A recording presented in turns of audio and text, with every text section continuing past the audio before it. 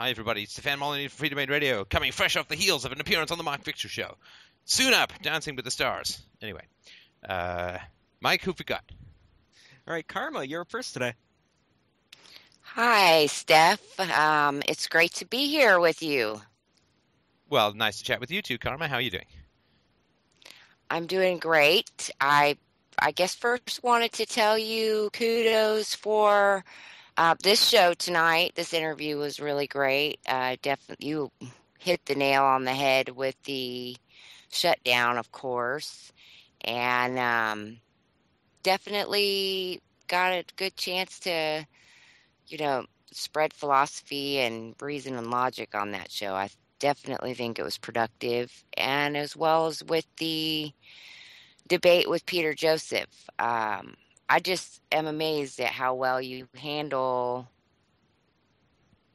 I don't know how to describe people like that. I'm the worst with debates when it comes to, just people that just pump out the ad hominems like that. Like, I was just definitely impressed with your Thank you. skills. I appreciate that.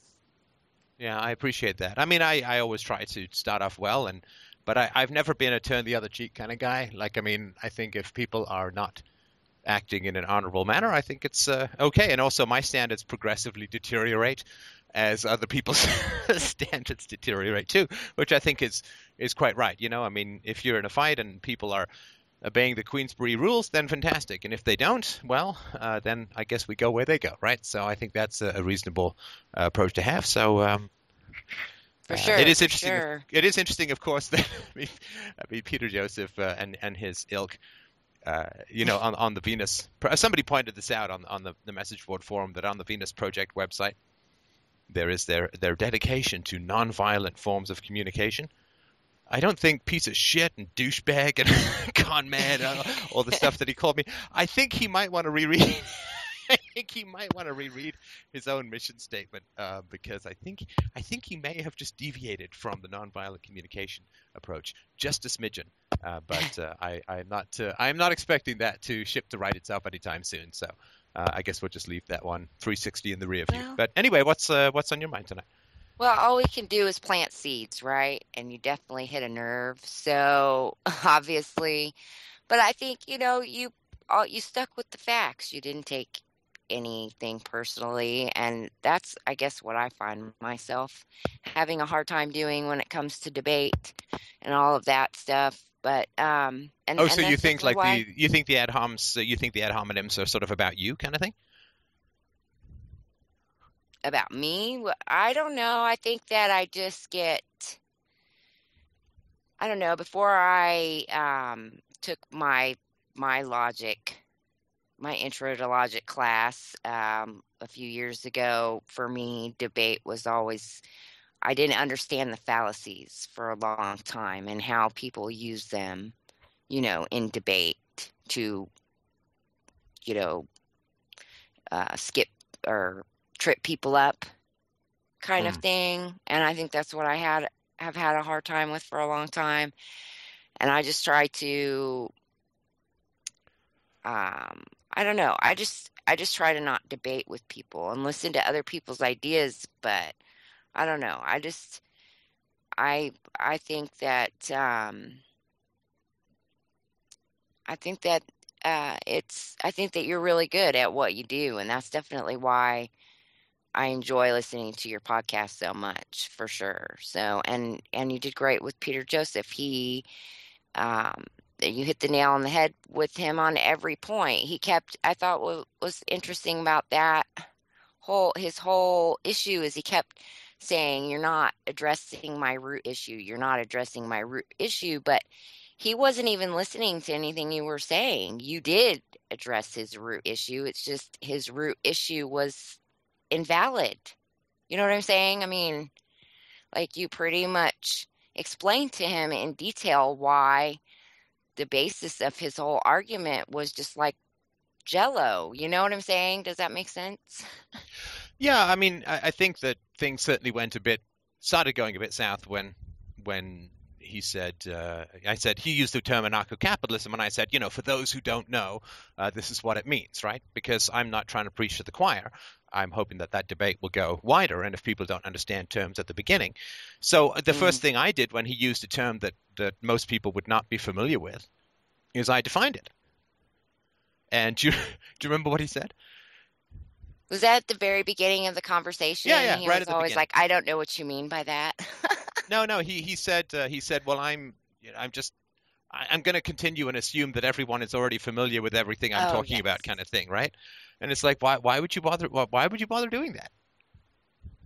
I mean, you want to make things clear to people who don't already know what you're talking about.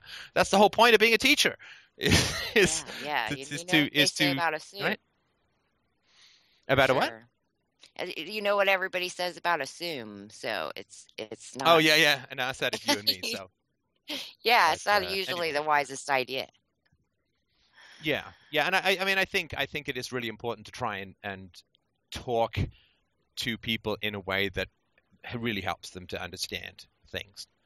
I mean, it is not very helpful to use a lot of jargon that people don't understand when you want to convince people how to be good. That's like a nutritionist using the Latin phrase for everything. Like, why would you? Unless you just want to be above those people, like intellectually. Well, that's what it seems then, like to me he's trying to do. Yeah, I mean, this isn't particularly about Peter Joseph, but I think it's really important to boil things down to stuff that is digestible by people as a whole. And I don't know, maybe he's not had kids, but I think it would be an amusing sketch to have Peter Joseph attempt to explain the zeitgeist movement to a 4-year-old. I mean, I can explain my philosophy to a 4-year-old because I have a 4-year-old. I can explain the non-aggression principle. I can explain property rights. I mean, she gets all of those, right? She has these. My daughter has these little toy kitties that she just loves, and she has she earns them basically by giving up prior toys to other children, like toys that she doesn't really use anymore. We donate them to other kids, and so she gets these kitties, which she just loves. Anyway, so a friend of hers was over, and she left her. She normally will put the kitties away because she doesn't want other kids to play with them. And the kitties were all out on a chair. And the other kid was like, "Ooh, kitties," starts moving towards them. And my daughter literally ran across the room and threw herself spread-eagled on top of her kitties to make sure that she's okay sharing other toys, but they're her precious kitties, right? So, and so the story was she told the kid, she said, "Look, my kitties are not well. And they're highly contagious, and so it's really important not to play with them, so that and of course she wasn't lying. She was she knew she was making a story and all that kind of stuff. But boy, you don't have to explain property rights to her and the non-aggression principle. She's really down with UPB. She gets the whole thing.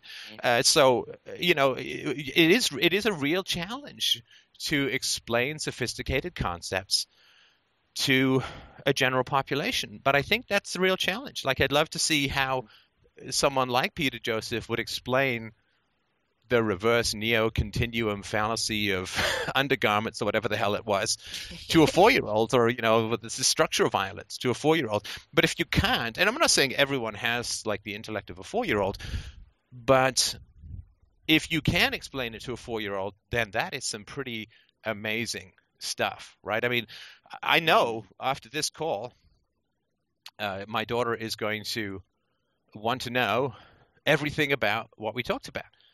And so I have the challenge of translating what we talk about to someone who's 4. And that is a really great challenge, a really important challenge. But I think if you really want to, I mean, I was explaining to her the theory of relativity the other day. And I mean, I'm still kind of fuzzy about it, right? But she kind of gets, she doesn't obviously understand the concepts, neither do I really, like the math or anything like that. But, just the idea of what happens at high speeds and all that gravity well bending light. And I mean, all of that stuff, if you can do that, that's a very interesting challenge. And I think, stuff I had to explain to her when she was 2 and 3 was also really interesting and really challenging. And I just think that's an important exercise for people to go through. But anyway, let's move on if you have a specific question.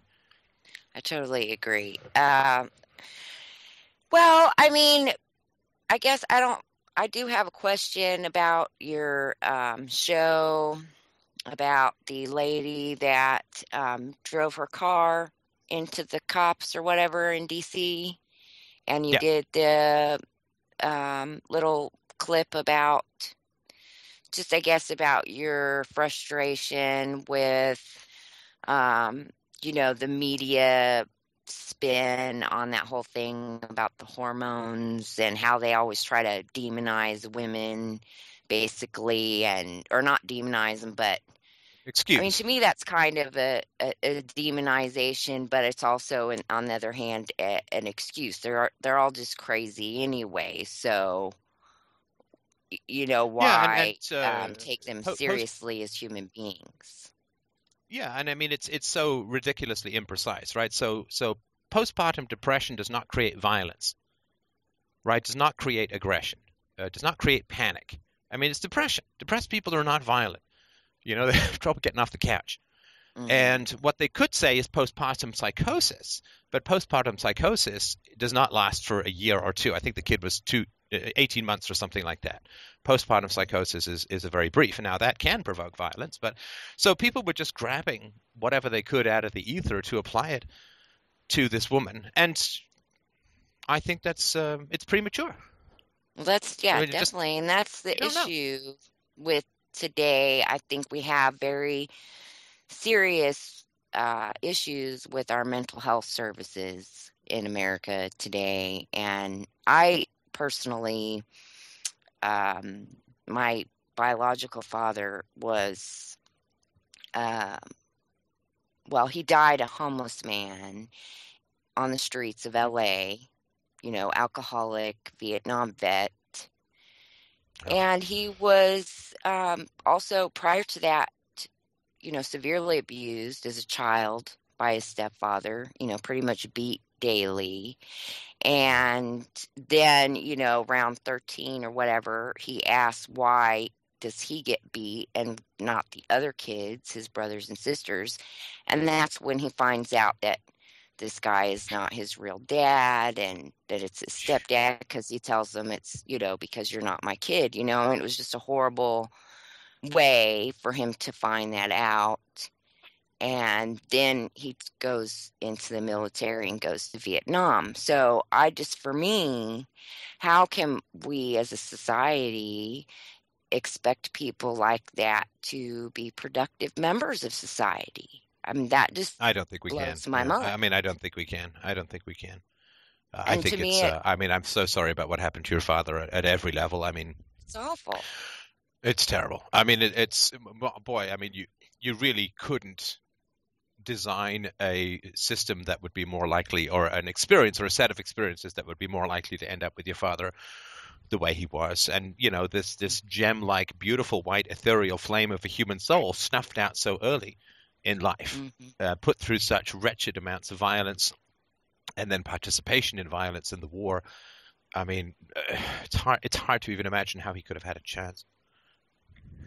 Really. And that's, to me, when I see these situations with these people, going through this psychosis, all these lone gunman scenarios, the lady in DC, the shooter on the military base, Sandy Hook, Aurora, Colorado, Columbine. I mean, it just goes on and on. When are we going to realize that I feel we as a society do have a moral responsibility to give some sort of better mental health services than what we're providing? I mean, obviously, it's lacking because more money goes into the military industrial complex than it does for our mental health services. You know what I'm saying? Sure. Yeah, and I mean this issue of excuses. I mean, if and just to we can deal with the mental health stuff in a sec, but just to sort of point out the disparity, because this video did confuse some people. But this woman immediately gets excused up the yin yang, right? I mean, for what she did, right? Postpartum, she was confused, she panicked, maybe her GPS got broken, like just immediately people are rushing to excuse her and so on. Now, if you look at her actions, where she basically put a child into a hail of gunfire, a baby into a hail of gunfire, this is certainly She something which could be obviously had suspect. mental health problems, obviously. Well, I don't know. I don't know. I don't know. I don't know. I don't know whether she had mental health problems. I don't know what she did. I mean, some people have mental health problems because they continually do bad things. Right? I mean, like some people have heart problems because they have bad genetics, and some people have heart problems because they sit around for 20 years eating potato chips, right? So I don't know. I mean, I have no idea. Maybe she'd been mean to people. I mean, obviously she'd had a bad childhood, or I would guess, but that doesn't determine anything in particular. I mean, certainly there's still free will for the most part. Maybe she'd just been really mean. People look at my own mom and say, well, this poor woman, she's, obviously not all there, and this and that and the other. Well, maybe it is entirely genetic. I doubt it. But she was also a really mean and vicious person for most of her life. And that drove good people away from her. So she didn't have social support. She didn't have social networks. It drove me away from her. And so does she have no choice in the matter? Did she never have a choice? I know she had a choice. I know that there were times where she felt bad about what she did. And I know there are times when she made vows to do better. And I'm just not willing to strip free will from people who don't have, obvious brain injuries or obvious brain trauma or a brain disease or something like that. I'm not willing. I don't know what the answer is, but so compare the excuses that this woman that were generated for this woman compared to what the media thinks of, say, John Boner, right? The guy who's I guess up until today was standing up against the Obamacare and was putting was not leading the charge to refuse to raise the debt ceiling and so on, right? Where he, was called evil, nasty, monstrous, and so on, right? Yeah. So, I mean, why can't he be suffering from depression or mental health issues or anxiety and be excused from his behavior, right? Why does he get this complete get out of jail? Why does he get condemned by everyone in the media, or at least lots of people in the media, whereas this other woman who puts a baby in a hail of bullets way is immediately excused? Anyway, I just want people to have a consistent standard. If someone does something you don't like, then just immediately start making up excuses for it. And why isn't that a consistent standard? I think I get what you're saying on that anyway. I just in other shows you've talked about, how about the everybody's has forces that have shaped them, right? And you were talking about how it's not really status fault that they're status because that's all they've ever been taught. Yeah, and that's why when we spread philosophy, we are spreading responsibility. We are spreading moral accountability. I mean, if all you've ever known is hitting your kids, I mean, you do have the experience of having been hit as a kid. I can't imagine people who were never spanked end up as spankers. So you have that self-empathy to recognize how terrible it was. But I have more sympathy to people who've never been exposed to any arguments to the contrary. It's becoming a little less believable these days because it's been 50, 60 years since it's been pretty roundly opposed in lots of parenting literature. Yeah, and certainly with the internet now, it's been 20 years. The internet's had some real force in society and so on. So, but so people resist. They don't want you to tell. They don't want you to tell them stuff because then they have a responsibility that they didn't have before. This is one of the reasons why people avoid knowledge and why people avoid philosophers in philosophy. It creates a moral muscle that wasn't there before. That people have responsibility that they didn't have before. And but I mean, anyone who claims that they know something good about how to raise human beings or what's good for society and so on, sorry, you've now just put yourself in position of being a doctor. I mean, you're a self-proclaimed expert, not you, but someone who does that is a self-proclaimed expert on how children should be raised and how society should be run and how we should help the poor and the sick and so on. Okay, well, fine. So now you're putting yourself in position. You're hanging out your shingle as a doctor. Well, do you know what doctors do? They go to medical school. They go to weekend trainings. They have to read the latest journals. They are regularly tested by their boards and by their certifying agencies and so on. And so they really have to study and know stuff. And so I just think that how society is run is even more important than how people are doctored, because that how society is run includes how people are doctored and so many other things. So my sort of issue is if people want to put themselves out as how society should be run and how children should be raised and so on, then do the research. Otherwise, you are a fraud, because you're putting opinions out about how things should be with no knowledge or research about how things should be, and that is very toxic. So that's sort of another. Willful. Yeah. That's willful ignorance, really, which is the worst kind of ignorance when you do it Well, knowingly. sorry, Or it's not quite willful ignorance. Like I'm willfully ignorant on how to do a tracheotomy. Like I'm sure I could figure it out. I'm willfully ignorant. I'm not studying it. But you know what? I don't try to do tracheotomies, yeah, right? I'm willfully ignorant on, how to pull a tooth in a pain-free way. So I don't go around pulling people's teeth. So, but the moment people start talking about how societies should be run and how children should be raised, then they are claiming expertise in some essential areas of life. More important than doctoring, more important than physics, right? I mean, if I claimed I knew everything about physics and then it turned out I'd never cracked open a physics book, then people would call me a retarded bullshit artist. However nicely they might put it, they would, just say, well, it's completely full of shit, right? Sorry. And you're a fraud and so on, right? So the people who put themselves forward as knowledgeable need to be cross-examined on their level of expertise. This is exactly what Socrates did. Right, as you probably know the story, he went to the oracle at Delphi, and he asked the oracle at Delphi, "Who's the wisest man?" And the oracle said to Socrates, "Well, you are the wisest man, my dear Socrates." And Socrates said, "Well, that can't be the case. I don't know anything. I mean, I don't really know much of anything at all." And so he said, "Well, the oracle's got to be wrong." So he went and he cross-examined all the wise people, all the greatest teachers, all the philosophers of his time, and he found that they, in fact, didn't really know anything either. They just pretended to know stuff. And then he said, "Oh, I get it. The oracle was right. Because I know that I don't know anything, but these people think that they know something, but they actually don't.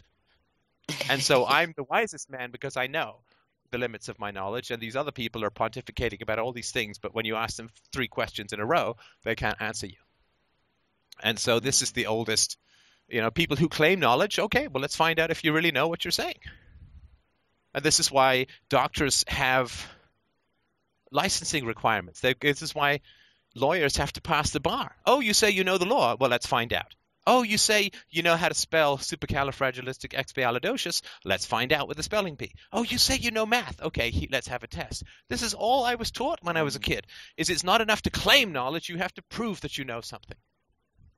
And so this is what I do. And you, of course, find that the vast majority of people claim they know how to raise children, claim they know how society should be run, but can't put 2 coherent thoughts together. And but then it send is their kids to indoctrination centers 8 hours a day and don't really have anything to do with raising their own children. Yeah, or they will spank their children and say, "Well, this is what has to be done. This is the best parenting that you can conceive of." And so it's okay. Sorry. What I always hear from people is, "I was spanked and I turned out okay," and I really hate that. Sure. Yeah, but of course, since spanking reduces IQ, it's the very faculty that would have pointed out that they're not okay that got spanked away, right? Yeah, exactly. Anyway, so do you mind if you don't have any other specific questions? And again, Yep. I'm very sorry to hear about I your know father. we've If we move got on. a lot of people on the line. Thank you so much for your time and your answers. I really appreciate it. Can I make a joke about your name? I know you get so many jokes about your name. Do you mind if I just add one you've probably already heard before? Go for Karma, it. I heard you were a bitch, but you're actually quite nice. Just kidding. Yeah, Karma's a bitch right. only if you are, so. Yeah, exactly. Oh. I'm rarely a bitch, occasionally, but rarely. So thank you very much for calling in. And Mike, if we can move on to the next caller. All right, Ivan. You're up next, Ivan. Yeah, hello. Hi, Ivan. How are you doing? Hey, hello, Stefan. Hey, I'm calling from Australia. So I'm a little bit nervous. I could poop my pants at any time, so you're aware of that. I hope you're sitting down, and I hope you're sitting on the porcelain throne, just in case. First, I just wanted to express a bit of gratitude. I've been listening to your podcast for about, I think, 6 years or so now, and it's helped me a lot with dealing with situations with my family. And like, I used to occasionally, spank my nieces and nephews for doing something that I thought wasn't right, but then I realized that wasn't the right way to approach things. And so as they grew older, I dealt with them in a different way, like with communication, not with any like force tactics to kind of control situations or help them deal with things. And that led to first being of all, called... congratulations, but second of all, did you apologize by chance? I haven't had the guts to do that just yet. Do it! Come on. Apologies. People respect apologies. I don't know if you've ever had anybody really apologize to you, but I never think of that person as weak. I think it's a very courageous and strong thing to do. Yeah, I think I should do that. I mean, one of them in particular said like I was a great uncle, so that was good to get that feedback from them. Like, I actually do ask them for feedback, which is kind of funny because like their parents, like, it's kind of like night and day with the way I treat them and the way with their parents treat them. Right. So, yeah, I've always thought it can give them a good comparison with the different types of, I guess, people in general. Like that there is other options. Yeah. What I wanted to talk about was the central question is why aren't I doing the things that I want to do? So I think I've had a large problem with not so much motivation to do things, but like actually starting to do things and following through. You mean like times. like for instance, did you listen to a show for 6 years before calling in? Is that sort of what you? I mean, you're back when I was doing stuff in the car or something like that, right? I mean, is it that's because I mean, if you've had this issue for a while, you've obviously known about call-in shows, and it's been 6 years, right? Yeah, no, that's very true, and it kind of hit me a lot more this last couple of days because I tried to call in on Sunday, right? And I couldn't get through because there was too many people. So I was just randomly searching the forums for Tony Robbins, funnily enough. And I came across this thread which had a podcast in it. And I listened to that podcast, and it was basically talking about my situation, but in like 2009. And I had like deja vu because I remember listening to this podcast, and like here I am still with the same types of problems, like, I guess. What do you want to do that you're not doing? Or do you not know what you want to do? Well, I'll give you one real example now. I'm interested in modifying cars. So I'm trying to start my own business just at home. And I've got one customer, and I can't seem to actually like it's starting to get hard, you know what I mean? Like, I have to really sit down and try to figure things out. And I've got like this feeling inside of me, which is like, I just want to give everything up. Like I have... What's getting hard? I don't know much about what you do. Oh, okay. So, I'm putting in a different type of computer than what's comes standard in the car. So to do that, you need to redo the wiring in the car and like start from the ground up in terms of tuning the car. I don't know if that means anything to you or not. Not a huge amount, but I understand that it's difficult, right? Yeah. So now I've come across a few problems where it's like it's hard for me to figure out, and I'm just having difficulty with maybe like accepting the fact that I have to put in the effort to get this done. Like, it's going to take me many hours. And can you do it, you think? I mean, is it more than you can do in any reasonable or profitable time frame, or is it something you can do if you have to? I think I could do it. It doesn't the time frame is not. Well, I mean, this guy wants me to do it as soon as possible, and it's kind of creating a bit of stress because he wants it done as soon as possible, but I can't, like, I don't know, mentally go through the steps to get it done in the time frame he wants. You're not answering my question. Sorry. Yeah. Is it something Sorry. that, like, so if somebody said to me, rewrite Windows 8 in Java, I'd be like, well, I can't do that. Right? It's like 60 million lines of code. Like, I can't do it. Whereas, if somebody said, I need you to create me a website or whatever, like, yeah, I can do that, right? So Yeah, is it something you can do if you apply yourself and if you have to work 16 hours a day, it might take a week or two. I mean, is it something you can do, or is it something that you can't reasonably do? It's something that I can do with that example. Yeah. Okay. So usually when we have voluntarily accepted a commitment, we procrastinate because we now resent the commitment that we have voluntarily taken on. In other words, what we chose, we now feel is imposed upon us, and we resist it. Does that make any sense? Yeah, it does. Yeah. Did you laugh? I wasn't sure if that was that an accurate enough statement. Yeah, it's very accurate. That's kind of why I'm laughing. Okay. So what happens is we no longer own the commitments that we've made, and what we do is we then pretend to ourselves that it has been imposed upon us against our will, without our participation, and that stokes fires of procrastination, avoidance, and resentment, right? And so what that generally means is that as a younger man, you had obligations imposed upon you that you couldn't negotiate and that you couldn't shuck off. And so you passive-aggressively would grudgingly do them badly or late or whatever, right? So you've got, probably from your family. It could have been, of course, from your school or other things, right? But this idea that you own your commitments, that they are yours, is something that you can slip out of. And I would assume that's because you had a lot of history of things being imposed upon you that you couldn't get out of and didn't want and couldn't negotiate about. Does that resonate at all? Does it make any sense, or am I on the wrong path? No, that pretty much sums up my childhood.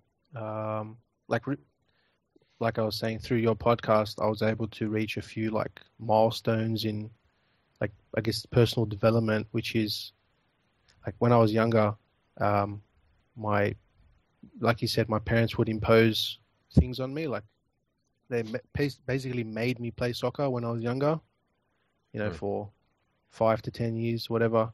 And I can see it now in my parents and how they treat my nieces and nephews. They never take into consideration what they want. It always has to be how my parents want to do things. You know what I mean? So basically you're saying that brusque, semi-totalitarian Australian parents, I think that's kind of a template, isn't it? I mean, at least from what I've, I'm sure your parents are not, I don't mean to laugh because I mean, this is your personal experience, but there is something in the air or the water or the criminal-based history. I don't know what it is, but it's not the first time I've heard this.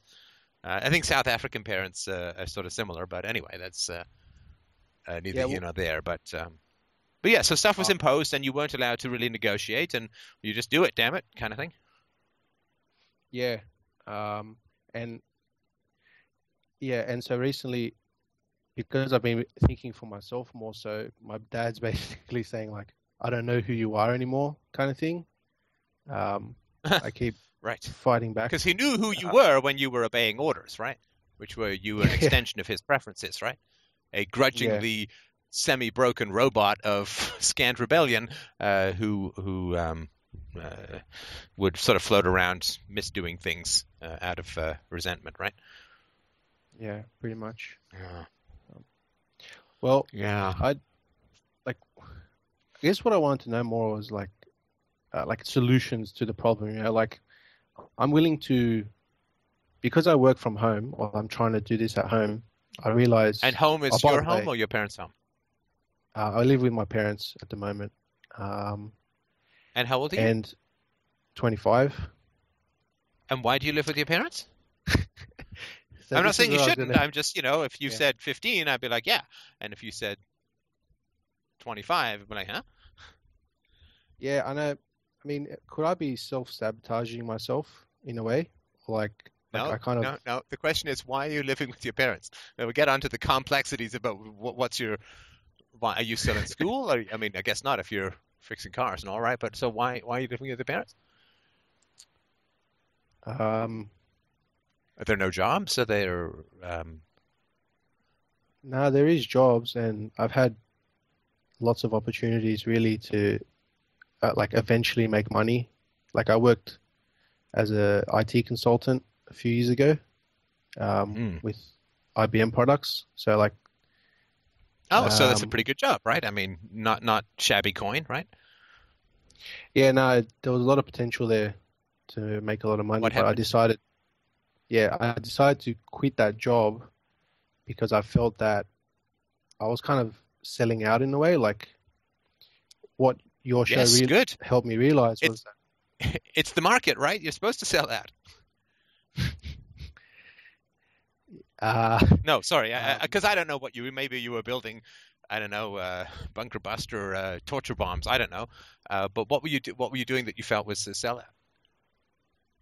so if I have like one life kind of thing, or I have this time on the earth, I could choose to maybe uh, not work with IBM products and do something that's maybe related to what you're doing, like parenting or um,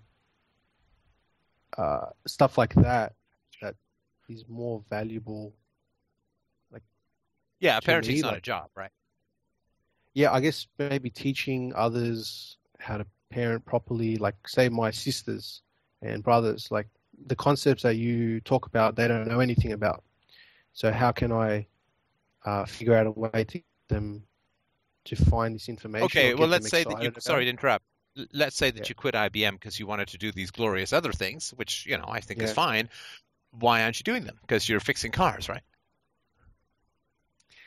yeah. See, so that was another passion of mine when I was growing up, um, and I'm kind of like thinking, what do I really want? Like, do I want to modify these cars, and that's one direction I can take, or do I want to do something like what Stefan's doing or try to do, and that's another direction. Like, I feel like I can't do both, or I've tried to do multiple things, but Yeah, I look, haven't been able. you are I'm sorry to interrupt, but from the other side of about 35,000 hours invested into what I do, Yeah, when people say, well, maybe I'll just dip into doing what Steph does, it's like, maybe I'll just dip into concert pianing for a while, and then maybe I'll become an architect of museums and then, right, you can't just sort of dip into this, right? I mean, I'm not saying you can't do it, but if you want to do it, then you just start reading and you start writing and you just in the same way if you want to say, oh, Steph's a great concert pianist, I'd like to be a concert pianist. Well, you know what to do. You get a piano, you get a teacher, you practice like crazy, and you don't never stop, right? yeah, that's right. So I think that you may like in this haze of all is possible, you are inevitably going to feel resentment, right? Yeah, makes sense. Right, like maybe I'll just teach people how to parent. Well, maybe you should, or maybe you could, but there are very specific steps that you would need to take to do that, right? Mm-hmm. You'd need to read a whole crap load of books on parenting. You may need to take some courses. You certainly would want to set up conversations with experts in the field. However you could manage that, you would really work to become an expert in that area, and it would take a long time, right? Yeah, And I'm sure credentials wouldn't hurt, and so on, right? yeah, And so you probably are setting yourself up for resentment if you don't understand how long it takes, or I mean, you get it, right? But to become good at stuff takes a long, long, long time, mm, right? Like, I mean, people write like 1,000 songs before they write a great song, right? The Beatles played for like a year or two in Hamburg, 8 hours a day. They played more in those 2 years than most bands played in their entire career, and that's one of the reasons why they were able to produce this amazing pop-phonic original stuff that they did in the 60s and so on, right? So, Yeah. But if you think, well, like I'm just gonna dip into this, maybe I'll just do what Steph does or whatever, and you don't start saying, okay, so maybe I'll climb Mount Everest, right? Like I'm not just gonna show up in my track pants at base camp and start walking, right? When I climb Mount Everest, I gotta, drag tires across the tundra for 6 months. I've gotta, do gruesomely heavy weights and whatever it is. I don't know what the hell people do to prepare for that, but I know it's a big preparation deal, right? Yeah. So if you're in a blur of I could do this, I could do that, and so on, without recognizing that whatever you do is going to be a lot of hard work, a lot of commitment, a lot of challenge, and what it's going to do is it's going to provoke all of your resentment because you're going to feel that challenge is imposed upon you, not something that you have voluntarily chosen and are going to see through. Does that make sense? Yeah, that makes sense. Yeah. So, how to break the cycle, right? Yeah. Is that a rhetorical question? I don't know, but I feel like I'm bleeding your entire life energy out of this. Yeah. No, I'm trying to. It's just funny because I've listened. Thank to you for my so tasty long. soul. I must move on to the next caller and bleed them dry too. Right? I think how I'm interpreting what you're saying is there's choices that like I'm making for myself. So this car, like I've made a choice to want to do this thing, and now I should look at it as more as a like it's mine. Like I own that choice, and I'm responsible to all of the surrounding things that happen with it. Like dealing with the customer or having to sit down for 16 hours a day and trying to work it out. Like I'm responsible for that. Like my parents are not. Well, or you Yeah, can say tell me no, right? You can just hand the guy's car back and say, no, I'm not going to do it. Yeah, Right? Like every day I can get up, I can say, you know what? I don't want to do this philosophy show anymore. I'm going to become a mime or a Chippendales dancer again or whatever, right? Yeah. Right? But, Okay. it's up to me. I don't have to stay married. I can do what my dad did and move to the other side of the world and never see my daughter. I mean, I can do any of these things. I could hang up this show right now and go and climb a tree if I want. Right? Everything yeah, I did. remains a choice. Yeah. I have watched that procrastination video you did a while back. Yeah.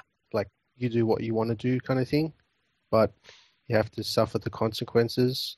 If Well, not you don't suffer. take I mean, that's all consequences are not suffering, right? I mean, I'm actually quite enjoying this conversation. I don't feel like climbing a tree right now. I would rather talk to you. Yeah. Okay. Right? Of all the things I could be doing in the world right now, this is what I want to be doing. Because if I didn't, I'd be doing something else, right? I guess that works with me too, right? So whatever feelings or emotions I had before this conversation, like excitement, was the unknown kind of thing. Watery bowels, if I remember the opening of the conversation correctly. Not just yet. Like maybe compare how I felt before this conversation and what I'm doing now to like apply those same feelings to doing other things, if that makes any sense. Like, that sounds entirely unactionable, right? If I just apply, I just need to exercise and eat better to lose weight. Well, yeah, but that's easier said than done, right? Well, just on that, like last year, middle of last year, I actually did lose about 15 kilos of fat that I've been holding on to me for like 5-6 years. Good for you. And just to throw a curveball at you, I'm actually like I've never had a girlfriend before, and I've only kissed one girl ever, and yeah, obviously I'm still a virgin. You're totally blowing my stereotype of guys who work with cars. I thought guys who worked with cars just were like rolling. We're not in as it. cool But as anyway. you think. No, I guess not. Like, it's true I am the lead singer of a rock band, but I'm a virgin. Anyway. Right. Yeah, so It's a Christian rock band. Right. I guess I brought that up just because I think what you're saying with choice and owning things for what they are, like I have not been doing that in relationships in the past. So Not doing that at all. No, I get it. It's in everything. Right. So let me take the helm, if you don't mind, for just a second. Ask you a couple of pointed questions. Who benefits from you staying a child in your life? Like parents and people around me that have my family, that kind of thing. Well, don't tell me like you're asking me. This is your life, right? I'm asking you that direct question, and let me tell you why I'm asking you. I don't want to trick you or anything like that. Yeah. Is that if my daughter were 25 years old and had never kissed a boy, I couldn't be happier. No, if my daughter was 25 years old and had never had any kind of romantic relationship, I mean, it would never get to that point. Yeah. It would never get to that point because I would want her to have the joys of romantic and sexual love as an adult, right? Mm-hmm. And I want grandchildren, lots of them. So if she was living at home, 25, had quit a job and was kind of half doing this car thing or whatever, I would never get to that point. Because I would strongly intervene and figure out what was going wrong long before that ever came to be. Yep. It's important to understand, Alex, that you are in your life where everyone in your life wants you to be. Because if they didn't want you to be there, they would have intervened. This is true in general. You are in your life where everybody who's in your life wants you to be. Because if they didn't want you to be there, they would have done something to change it. So my question is, why is everyone around you satisfied? If my daughter put on 15 kilos, it would never get to that point. Right? Yep. Because I would intervene as soon as I saw her gaining weight, and we would figure out what was actually going on. Right? Mm-hmm. So, that's why I ask, who in your life benefits from you staying in a childlike state? Having a hobby, like fixing cars, not having dates, not kissing women, and so on, right? And still living at home at the age of 25 with no particular prospects or future. That's the life of somebody who's like 8 or 9 or 10 years old. And I don't mean by that you're immature or anything like that. It's just there's a stuckness to this, right? Yep. So, when people don't intervene when things are going wrong in your life, it's because they prefer that things go wrong with your life. Whether it's conscious or not, I'm just telling you.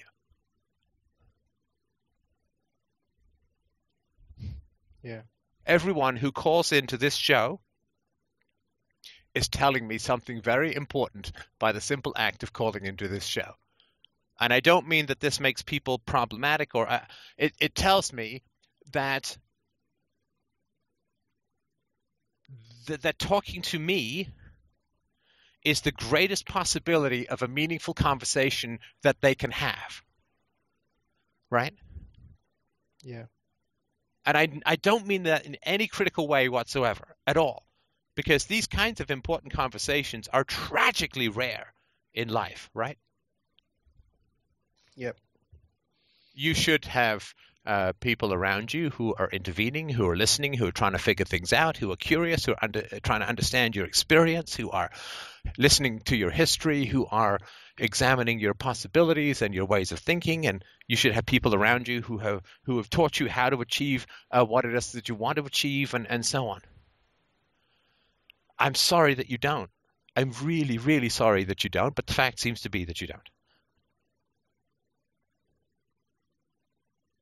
No, that's true. Thanks for that as well. So who benefits and why from you remaining in this state? Well, not me, for one thing. I would say the people around me, because it must do something for them in some way. Like control over someone else, or because I'm not, because I'm being prevented from living my life to the fullest or whatever, like they get satisfaction from that. To the fullest, yeah. I would say a little further back than that, but yes, right. Right. That's all I can think of at the moment. Does your father view himself as superior to you? Yes. Of course. Why did I know that was going to be the case?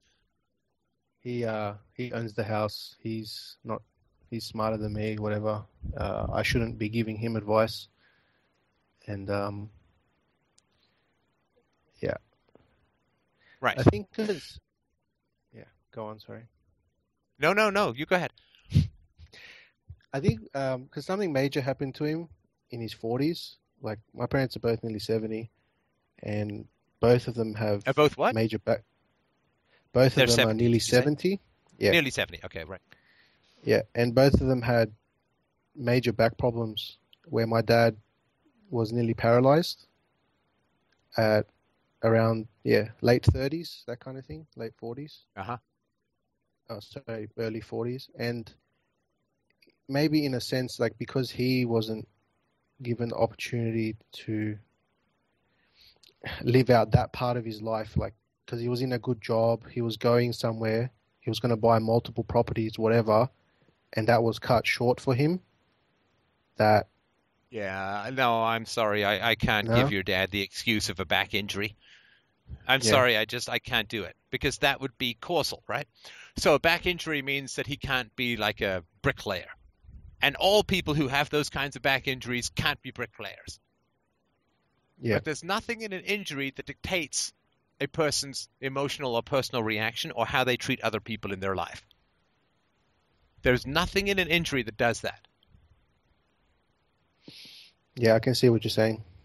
Right? A hurt back does not alter the brain physically, does not remove free will, does not remove moral responsibility. Otherwise, it'd be like, oh, you're drunk driving. Oh, you've had a hurt back. Okay, well then keep driving. Oh, you have a hurt back. Did you rob a bank? Oh, you got a hurt back. You got no moral responsibility. So no, I can't. Now, if you said he had a brain tumor, that'd be a different matter, right? But this is not. That's not enough, right? And are you saying so? I guess you would have been very young at that point, right? Yep. Yeah. Like so, he's had time to get over it. Is what I'm saying. He's had time to adjust, right? Yeah, that makes sense. So I'm sorry, I can't get there. Without if I say that, then all the people who are nice guys with back injuries are going to email me and say, well, what are you talking about? That back injuries turn you into this kind of person. I'm not that, right? You understand? Yeah. So like, and sorry, just because your father didn't get what he wanted does not mean that he is then automatically invested in you not getting what you want. Quite the opposite is the case. Do you think I had the peaceful and happy and loving childhood that I wanted? Of course not. Quite the opposite. Does that mean that I am now dedicated to denying my daughter that same thing? Of course not. He may be, listen, when I wasn't, more than 6 or 7 years older than you, my life took a really severe turn for the worst in terms of my physical abilities. So I better help you get out there and get what you want in life, because you don't know how long you're going to stay healthy. So do it now and let me help you. Okay, yeah, he didn't think like that. No, I guess he didn't. So if you have people around you who are invested in you being smaller than they are, particularly if it's unconscious, then they will take whatever steps are necessary to keep you whatever size makes them feel bigger.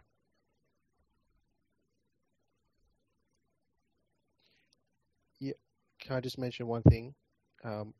Is it possible Sure. that the people that have tried to make me bigger than I can be, and if those relationships had ended badly, then that's not like really bad, but whatever If you've they ended. rejected people who want to help build you up, Yeah, does that would be because it threatens your hierarchy with your father.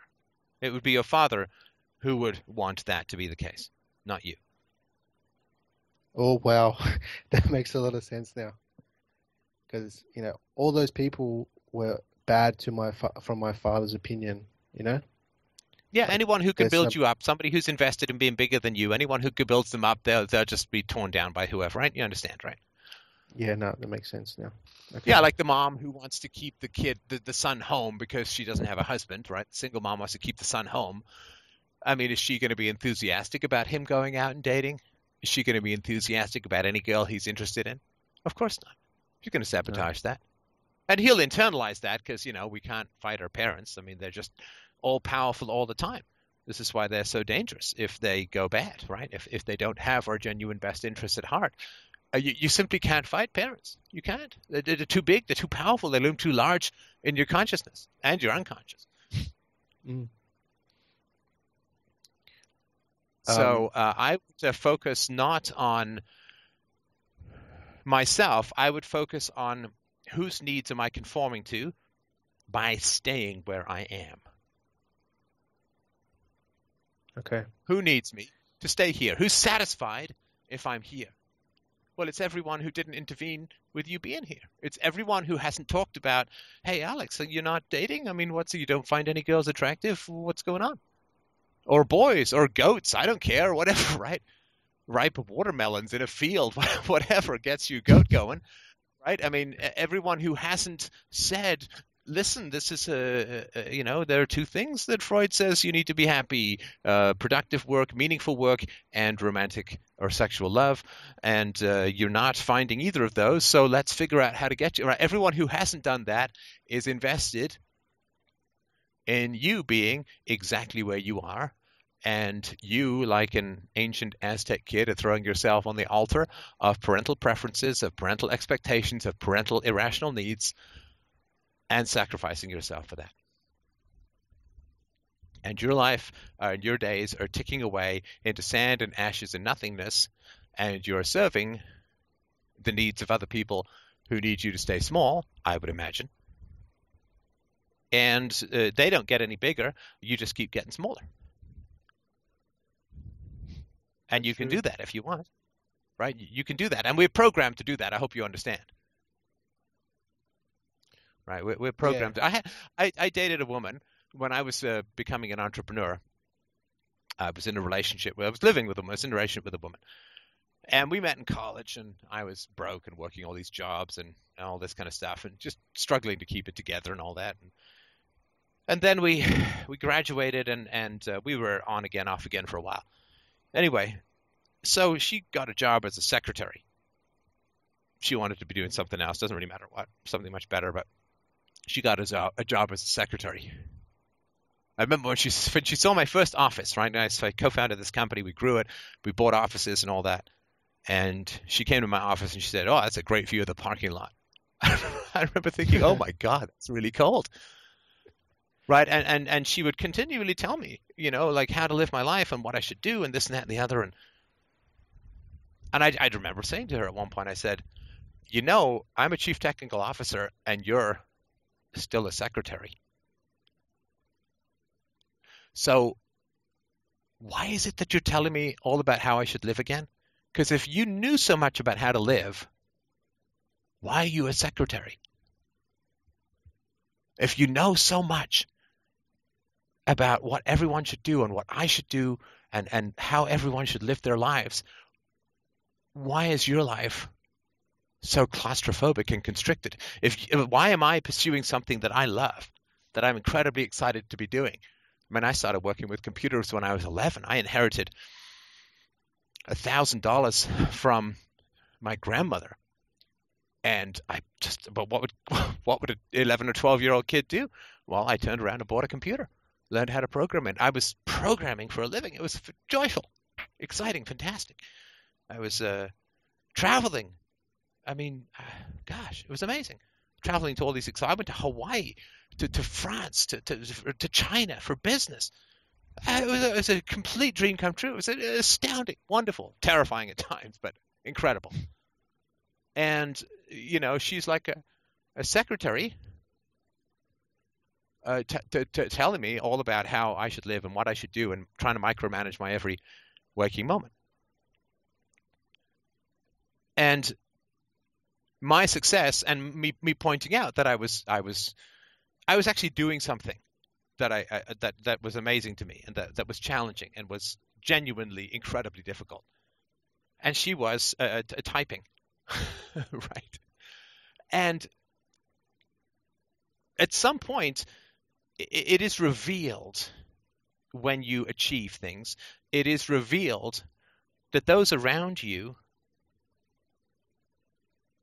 who've been telling you all about how to live and how great they are and how little you know and how much you should listen to them, if you actually achieve things, the true smallness in the relationship is revealed.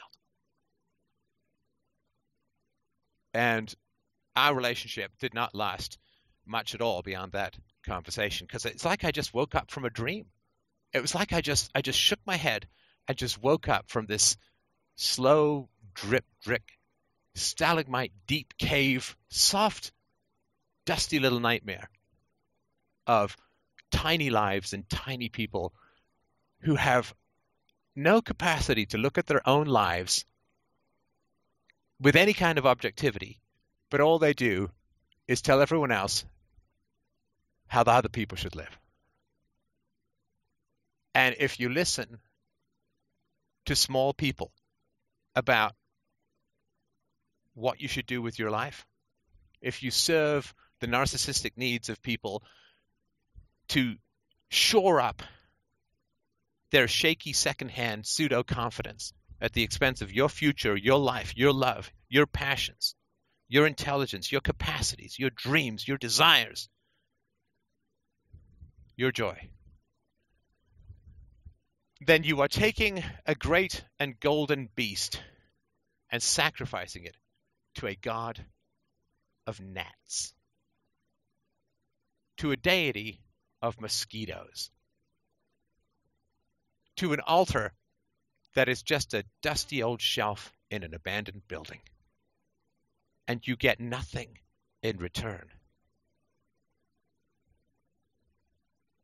And so I would definitely look at the degree to which those around you are actually interested and committed to your success and your happiness. And as an empiricist, you have, unfortunately, 25 years of evidence under your belt, so it shouldn't be that hard to find. And if people around you, if you're living with people who are dedicated to keeping you small, to make themselves feel bigger, to feeling superior to you and smarter than you and better than you and wiser than you and whatever, you will never be able to grow bigger than the people around you want you to be. You will never be able to grow bigger than the people around you want you to be. So you have to look with a very cold and critical eye at the people around you and say, okay, well, if they know so much, do I want the lives they have? Well, if not, and I sure as hell hope that if you become a father, you will be dedicated to your son's success and happiness. You got to take a cold, critical look at the people around you and figure out if they're in your corner or not. Because whether you're serving the little needs of little people or developing a grand life of your own design, your days drip away regardless. So I would know which choice I would make, but tell me what you think. That makes a lot of sense, Stefan. Yeah, I think it gives me something to work with as well. Like, that's a good solution that you gave me, kind of thing. So I'll definitely do that, and I'm already thinking of certain things I can do already to kind of figure stuff out, and I mean, just quickly, should I move out, kind of thing? Like, I think. Well, you see, that's the problem, right? It's that I'm not somebody who can tell you that. I don't think anyone should tell you that. I think therapy would be great. I think self-knowledge would be great. I think talking to your parents about how the hell did I end up in this situation if you all are supposed to be so dedicated to my happiness, and if they say, well, you don't listen and so on, well, right? When people, sorry, I know this is supposed to be a shorter call, but I just really want to get this across to you. People will always try and make their effect on you your business. Right? So people, oh, you don't listen. It's like, well, who are you that I don't listen to you? How are you communicating so that I don't listen to you? Right? Yeah. It's really important to put things back on people. That doesn't mean absolve yourself of responsibility, but the beautiful thing about being the child of a parent is you have almost no responsibility as to how that relationship goes. Because your parent is the parent. They define everything. You didn't invent your own language. They told you exactly what to say. You didn't invent your own emotional interactions. That is what you didn't invent your own religion or your own culture. That is what they communicated across to you, right? Yep. No. Well, I just don't think you're that smart. It's like, well, who were you as a parent that I ended up not so smart? Well, maybe it's just genetic. Well, if it's genetic, then how come you put me down for it? You wouldn't put me down for being short, would you? Because that's genetic, I would assume. Right? So just you keep pushing things back on people. Because people will always try and give you 100% responsibility for 99% of what they created. Especially parents. Dysfunctional parents, not all parents, right? All right, cool. My daughter is like a tuning fork. Like whatever I do, she hums along with. It doesn't mean she disagrees with me a lot. She has her own will, but that's only because that's something I encourage and allow. And I know if I was a hard-handed, yelling, smoky-nosed kind of dad, then she would bow down to that because that's what kids do is they adapt to their environment. Kids adapt to their environment. You adapt it to your parents. And they will try and tell you that it's all you, which is exactly like a sculptor standing back from the sculpture he's finished and saying, God, that sculpture is ugly. I can't believe whoever made that sculpture. I mean, that's terrible. It's like, you just made that. How could you insult something that you just made without insulting yourself and taking no ownership? Anyway, so I just wanted to point that out. I think therapy, self-knowledge, all that kind of stuff would be great. But definitely, certainly if your parents are older, I think it's important to sit down and talk to them and say, okay, Mom, Dad, how did I end up in this situation? And they'll try and tell you that you're responsible for your life, 100% responsible for your life. In which case you can say, well, okay, so you what? Are you saying that you had no impact on me, no influence on me whatsoever? No. Okay, well then we are strangers. Because you had me for 25 years and you had no impact on me whatsoever, no influence over me whatsoever. And if you did have influence over me, then you have some ownership in where I am. And so what did you do that helped contribute to where I am? Well, nothing. I told you everything to do, but you didn't listen. Well, who were you that I didn't listen to you? And why didn't you try saying it in different ways so that I would listen? Anyway, I think those are the conversations that would be helpful to have. Yep. All right. Yeah, no, makes a lot of sense, Stefan. Thanks for the call. Let me know how it goes if you can. Right? Yeah. Please do. Please. Thanks so much. Thanks, Stefan. Welcome. All right, Joseph, you're up next. All right, thank you very much. How are you doing, Stefan? I am well, thank you. How are you doing? I'm doing very well. I'm enjoying the show thus far. Good. All right. Well, Before I ask you my questions, I want to commend you first for your debate with Peter Joseph. That was pretty impressive how you dealt with him. He Tell me honestly, what you mean. I'm not trying to necessarily dig for compliments, but okay. what part are you referring to, or what did you mean? Well, I'll be honest. There was that particular moment where he was committing ad hominems and ad lapidems towards your arguments, just calling them like, "Oh, this is Truncated this and simplistic and blah blah blah." Yeah, yeah. right, the simplistic thing. I liked the way that you handled him. I thought it was very you stood up for that sort of rhetoric, and I particularly liked that. But And you can be, sorry, just pointed. I mean, the reason I think that was useful, I think the intellectual content of the debate was not particularly useful, but I hoped that it was some example of how you can be assertive without being aggressive, right? You can stand up for yourself without getting enraged or calling people names, but just simply identifying something for what it is. Like, stop telling me I'm wrong and start showing me that I'm wrong. Yeah, totally.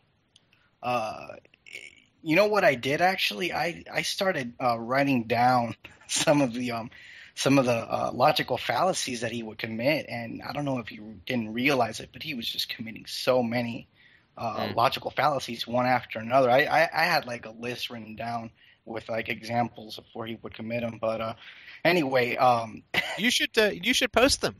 I mean, really? post them or send them up to us. I mean, and again, I don't want to dig on the guy. I mean, obviously he's a guy who has a lot of words, and like I don't want to dig on the guy, but what I want to, it is important that people understand what a debate is and what's going on. Like I've said to Mike, I need to do a show on the Socratic method because people accuse me of interrupting and nitpicking. It's like, no, if somebody says the free market promotes mass murder, then asking him to show how, that's not a nitpick. I mean, the guy's fucking talking about mass murder, for Christ's sake. Yeah. To ask him how that occurs is kind of important. It's not nitpicking. If mass murder is nitpicking, what is not nitpicking? Planetary genocide, the death of the solar system, the end of time and space. Is that not nitpicking? Anyway, so I just wanted to point that out. Yeah. And of course, he never answered the question because and it's cowardly, right? If you're going to, and of course, since I participated in the free market, or at least, and since I advocate the free market, he's saying that I both participate and advocate in a system of mass murder. Well, that's as profound an insult as you can possibly make. He's not just saying like I'm a bad guy. He's saying that I advocate and participate in a system of mass murder. I mean, he's calling me like somebody who runs runs concentration camps and slaughters mass murder. This is what I'm involved in and advocate. So yes, I'm going to ask him what the hell he means by that. But he never told me, of course, because, well, for obvious reasons. But anyway. Right. Well, I still respected him after the debate, but I lost all respect for him after I saw his. Go ahead. I still have respect for him, but then I saw his follow-up video on the debate, and then I lost all respect for him. Like he just like it was beyond words. I don't know if you've seen it, but I don't really want to get into. No, I mean I haven't. I haven't. I mean, no. I've heard a little bit about it. No, I haven't. I haven't watched it. Yeah. For someone, I've also been studying, economics and philosophy and all that for a few years now, and just listening to him talk, like the arrogance with which he says things sometimes, it's just it's. But anyway, I don't want to talk about that anymore. I do want to commend you though on another video you did where you were talking about an article on the Washington Post, I think it was, and it was like a 2-minute video. I loved it. I watched it with my girlfriend. We were watching it together. Hopefully that wasn't no, she loved it. As soon as she saw the real article, we were both like, "Oh wow, like that was good. We thought it was very witty. It was. We liked it. I can't even tell you how many takes that took. Really? It was really I have no hard idea how you said all that with a straight face.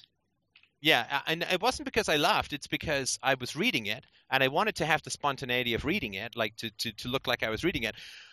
But I could not get through the whole article without mentioning like children once, or like, because I had to switch around all the genders. I had to switch around, and so it was literally like 30 takes. That stupid thing took like half a day to get it right. So I appreciate it. I wish it had done more views because I thought it was quite a good and effective way of talking about it. But of course, it is one of the more sensitive topics, so people might be hesitant to share it if other people didn't have background. Yeah, that's actually what I'm calling in for. But I want to say it was expertly done, and the whole time I kept questioning myself: is he serious? Like, and I know you because I've been watching your show for over a year now, almost 2, and I know like what your message is. But the whole time I was still like, wait, what? So well, I was originally going to do it like, can you believe it? I was originally going to do it like, well, could you believe if they were talking about wives like this? And I thought, well, that's not really that powerful a way to do it. So let's just pretend that they are. All right. Well, so that's pretty much like the topic that I wanted to discuss with you. Well, my girlfriend and I, we lived together, and we were watching, and we got to talking about parenting strategies and whatnot. She's clear that I agree with the NAP, and that No. Sorry. I am sorry to interrupt you. You're just starting. Strategies? Do you often talk with other boyfriends about your boyfriend strategies? I guess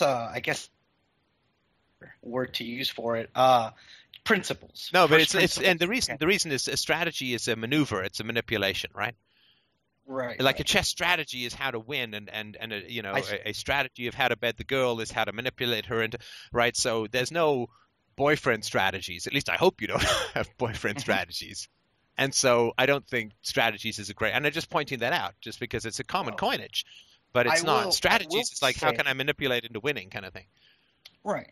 Well, I will say that I do look at a successful relationship as kind of there's sort of a strategy involved, and that there's tactics, just little things that you should do here and there. Is your girlfriend in the room at the moment? She's going to hear this tomorrow. So do you think she will, when she hears that you have strategies and tactics? She knows I'm like super rational. No, she knows I'm like super rational about these things, and she's accused me of killing the romance from time to time. But clearly you just need to change your strategies to be more romantic or something. And just saying strategies, I don't want to nitpick the word too much. I just want to point out that it may not be right. Like honesty is not a strategy, right? And anyway, but go on. Sorry for the question. Yeah, no, I definitely see your point. I can tell you right now, my intent with raising a child is to, just raise a child as morally as possible, right? I think as long as I morally raise them, all else will follow suit. What does that mean? Morally raise them? Well, yeah, as opposed to immorally raise them, which is. No, I understand what the acronym is. I mean, but that's like saying I want to be a good parent. But everybody claims that they want to be a good parent, and everybody claims that they want to raise their children morally. So you're not adding anything in terms of content, right? Right. So just observing. I mean, you're like a painter saying, I want to paint a good picture. Well, of course you want to paint a good picture. You're a painter, right? I want to play well as a musician. Of course you do, right? I mean, but it doesn't add anything, right? So what does it mean to raise a child morally? Okay. I define it as number one, not being violent, either physically or verbally.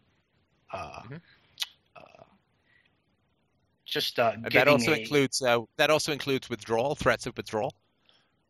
Threats of withdrawal. Okay. Yes, that's true. That's actually interesting to bring that up. I want to discuss. No, it is because and the reason because a lot of people will say that, and I think that's very good that you're pointing that out. But a child doesn't have any alternatives, right? Like if you walk out on a date, then your date's just going to go home, right? Drive home or take a cab or the bus or whatever, right? Or walk home. Mm-hmm. But if you leave the room with your child upset, the child has no options, nowhere to go, no other recourse, and so on. So threats of withdrawal are violations of the non-aggression principle, with children because they can't survive without you, right? Like if I say, listen, man, I'm not going to send you any food, you don't care because you got your own food, right? But if you're locked in my basement and I say I'm not going to send you any food, bingo, bango, bongo, I've just violated the non-aggression principle, right? Because I'm starving you. And so I just wanted to point out that this is something that's a little bit overlooked sometimes, but just wanted to mention it. Yeah, that's a very excellent point. That's actually something I would like to address later on after I kind of give like the introduction of the eventual question that I'm going to ask. But I guess to finish the question, so no threat of violence, no threat of verbal abuse, provide at least the basic needs needed for the child, and just try and be I'm a firm believer in leadership. Follow me, do as I do. So I think an excellent parent is one that imparts the knowledge that they themselves exemplify. So I think that's. Now, sorry, were you raised in this manner? No, I was not. I'm very sorry about that. And the reason I want to point this out is that if you raise a child differently than you were raised, you will be as much of a student as you will be a teacher. Yes. Because your child will be experiencing something that is quite opposite from what you've experienced. Mm-hmm. And therefore your child will be ahead of you in many ways. Mm-hmm. Okay. I learned a lot about assertiveness from my daughter. I learned a lot about assertiveness from my daughter because I was never allowed to be assertive as a child, whereas I allow her and encourage her to be assertive, and so she teaches me a lot more about assertiveness because it's natural to her, whereas it's not natural to me, if that makes any sense. I want to clarify, though, that was my answer was only half true. Okay. My father was, the authoritarian, abusive relationship, while my mother actually did a fairly good job of raising a child in the manner that I speak of. So with her, I have. Wait. You've listened to a lot of these shows right now? Yes. Okay, so what am I going to say next? You were going to ask maybe something about the pendant, or wait, there's a term for it, like, which is no, I'm sorry, I'm getting it confused with something my girlfriend said. No, just go ahead and say it. Yeah. Okay. If your father was abusive, for which I'm incredibly sorry, then how is your mother off the hook for allowing your father for choosing a man who's abusive, having a child with a man who's abusive, and allowing him to abuse you? Right. She at times she did her part. She forced him to leave the house when I was around 8 or 9. He was an alcoholic. He would physically abuse me up until around that time. Not often, but hey, once is enough, right? Wait, what does not often mean? Not often. Not often means maybe every half a year to a year, I would maybe get like a severe spanking. So it wasn't too often. It wasn't like a daily thing. Okay. But So she asked him to leave, and he did. And why did she ask him to leave when you were older? Why not before? I'm not saying she should or shouldn't have. I'm just curious. No, she asked him to leave because he was an alcoholic by then, right? So he was an alcoholic. Oh, so he wasn't an alcoholic when you were younger. Yes, he was. So he was an alcoholic. So what changed? And it was because of her asking him to leave. Alcoholic, right? Sorry, I didn't quite understand that. So he was an alcoholic from when you were born or before you were born, but then when you were, I think, 9, she asked him to leave. And I'm not curious. Like I'm sorry, I'm curious just because I don't know the answer, and I don't know if it's a good or bad or right or wrong. But why? Mm-hmm. What changed? Did he become more drunken? Did he become more violent? Did he what changed that she was living with him for 9 years as a co-parent, and then she wasn't? What changed? She was living with him for much longer than that. I'm a really late child. My youngest brother. Oh, so she knew about sorry to interrupt, but she knew about his alcoholism and his violence before she had you. Oh yeah, definitely. Yeah, definitely. Well, from what I understand, I haven't really talked too much about this particular period or episode, but from what I understand, he wasn't really that violent or aggressive, but through the use of throughout the years, I mean, he was he would drink gin on the rocks, like these massive tall glasses of gin on the rocks every day. So he was You giggled at that, alcoholism. right? I'm sorry. You laughed when you said that, right? It was just a memory I had. I accidentally drank one of those. Not once, funny, right? Yeah, it's well, humor is how I diffuse uncomfortable situations for myself. Well, to some degree, I would say that humor is how you try to invite other people not to look at it seriously, I see. so that you don't have to look at it seriously. I'm gonna write that down. I'm gonna think about that later on. That's actually very, Okay. a very deep kind of statement. But yeah. So I guess he became more and more aggressive throughout the years, and then when my mom asked him to leave, that's when he went to AA and he quit. Damage has been done, but he was still pretty. We never really had a good relationship. He had a terrible relationship with his parents, so I can kind of see where that came from.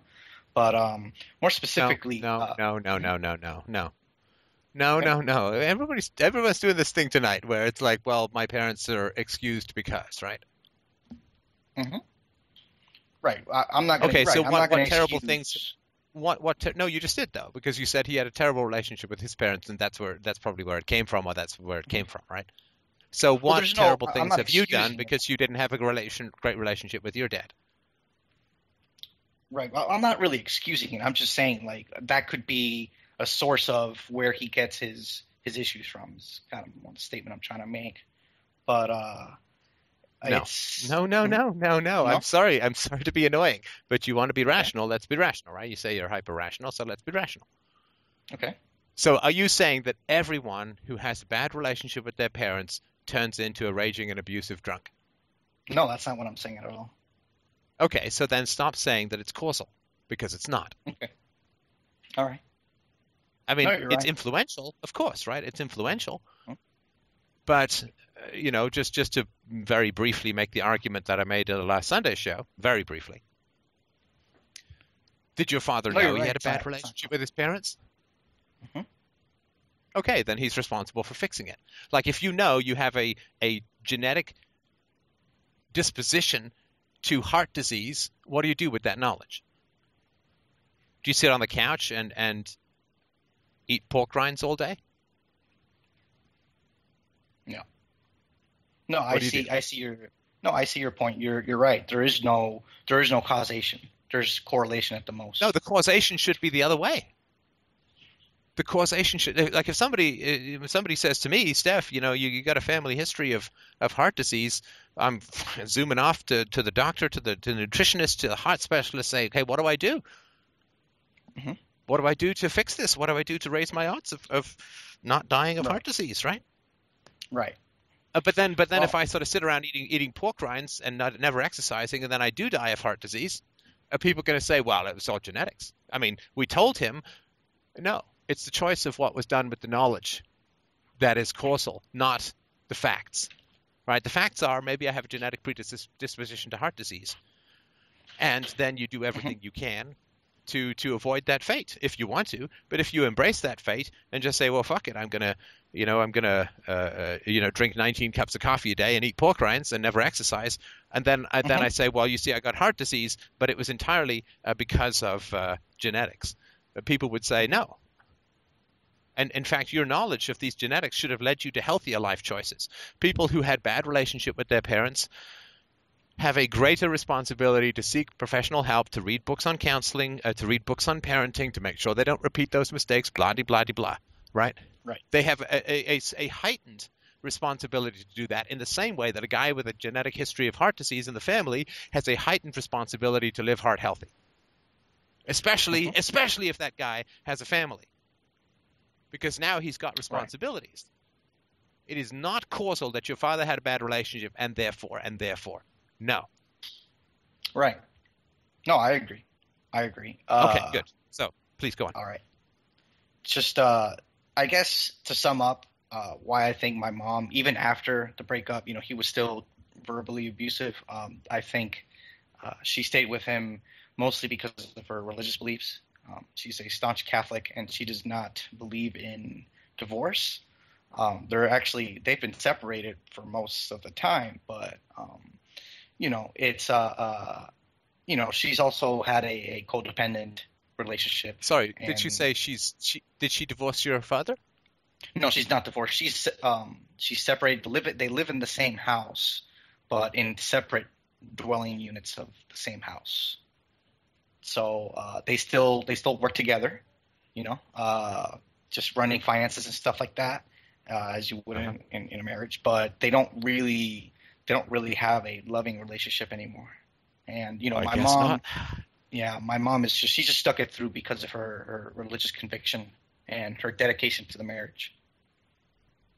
Right. She So tried her I mean, best. she Like, may have I skipped know she over tried that her part in the best. Bible where Jesus says, "Whatever you allow to occur to the children, so do you also do unto me." She may have missed over that. But anyway, okay. Right. So let's get to your question. All right. So my girlfriend and I, we've been through the same situation, right? So we both came from authoritarian, abusive parenting styles, and she has a nephew that we've been taking care of once in a while. And because I watch your show and I've been learning all, great parenting advice, I've been talking to her about it, and she agrees. She agrees with a lot of the things. Sometimes we get into, sometimes we have discussions. And she has maybe a little bit of different opinion. The child's parents. So the child is 2 years old, and his parents are also in the abusive authoritarian paradigm. They're also, again, they're staunchly religious, so they think they're doing things properly. I'm an atheist, so you don't have to tell me about all the contradictions in the Bible. I'm well aware of those, but they believe they're doing good. They believe that this is how you're supposed to raise a child. So I guess the question is, I have specific situations that we deal with when we take care of him that we obviously see that it's coming from that authoritarian paradigm. And just I guess where my girlfriend and I where we differ is that sometimes we see an action and we're not sure if by reacting to it in a certain way we are in that authoritarian model, if we're trying to impose our views and our beliefs onto the child, or if we're simply reacting in such a way. Can you give me something? Sorry to interrupt, but it's all very abstract. Could you give me something specific so I can understand more concretely what's being discussed? Of course. So he's gotten in the habit since his birthday party. Is when I first saw him doing it. He would look at people. If he would do something he didn't like, he would look at you and he would say, "You're so stupid." Yeah. So so sorry. It's really sad to see, and I know where it comes from. I mean, kids don't make that stuff up. My daughter's never said anything like that to anyone or in any way, shape, or form because she doesn't know the words. Okay, go on. Yeah. So I know it's. Is he being? Sorry, I'm sorry to interrupt. I just asked you to go on. Is he being spanked? Of course he is. And is there verbal abuse? You're so stupid stuff. Okay. I've never. Well, no, don't say of course, because it's not like all Christians do that, right? Well, I described them as being part of the authoritarian abusive paradigm, right? So they believe that spanking is not just morally correct, but it's a necessity. You have to discipline children. So, well, for instance, you can tell that there's verbal abuse because the way that he says no whenever someone wants to give him something that he doesn't want or something, he'll say no, and he'll just yell it really loud, just say no. And I've seen his parents talk to him like that. So, and the looks they give him sometimes, it's there's definitely verbal abuse going on as well. Right. So what's your question? I hope the stupid part, right, doesn't come from them calling him stupid. I just hope he gets it from somewhere else. But Anyway, so no. what? I mean, look, I mean, so it's almost if he's 2, I mean, it's almost for certain he's getting it from parents, right? I mean, I don't know if he's in Yeah, daycare or it's what, quite but possible. Mhm. well, Yeah, it's it's almost quite for certain, possible. right? Where else would he I'm learn that thinking maybe sequence? TV. Maybe he's watching Oh, some. I don't think so. I mean, unless the Yeah. parents are exposing him to entirely age inappropriate programming, Right. Right. which is just stand-in verbal abuse, right? Right. Well, for So his no, age, I I mean think he it's watches. yeah, Frise who watches a lot of TV. Yeah, that's He also not watches. good. He watches. Spider-Man and a lot of these shows where they present a hero that beats up the bad guys. And I think Yeah, that's. and I some pretty personally scary think that's villains, terrible. right? I mean, yeah, some pretty scary villains Yeah. in Spider-Man. Okay, so what's your question? So I guess the question is, how do you deal with that? So when we take care of You bring him them and the he facts. talks. You Okay. you bring the parents the facts. You bring the parents the facts and say, look, I meant no, how do we bring the deal with parents. him? No, you can't deal with him. You have to deal with the parents. Okay. I mean, you cause and effect, right?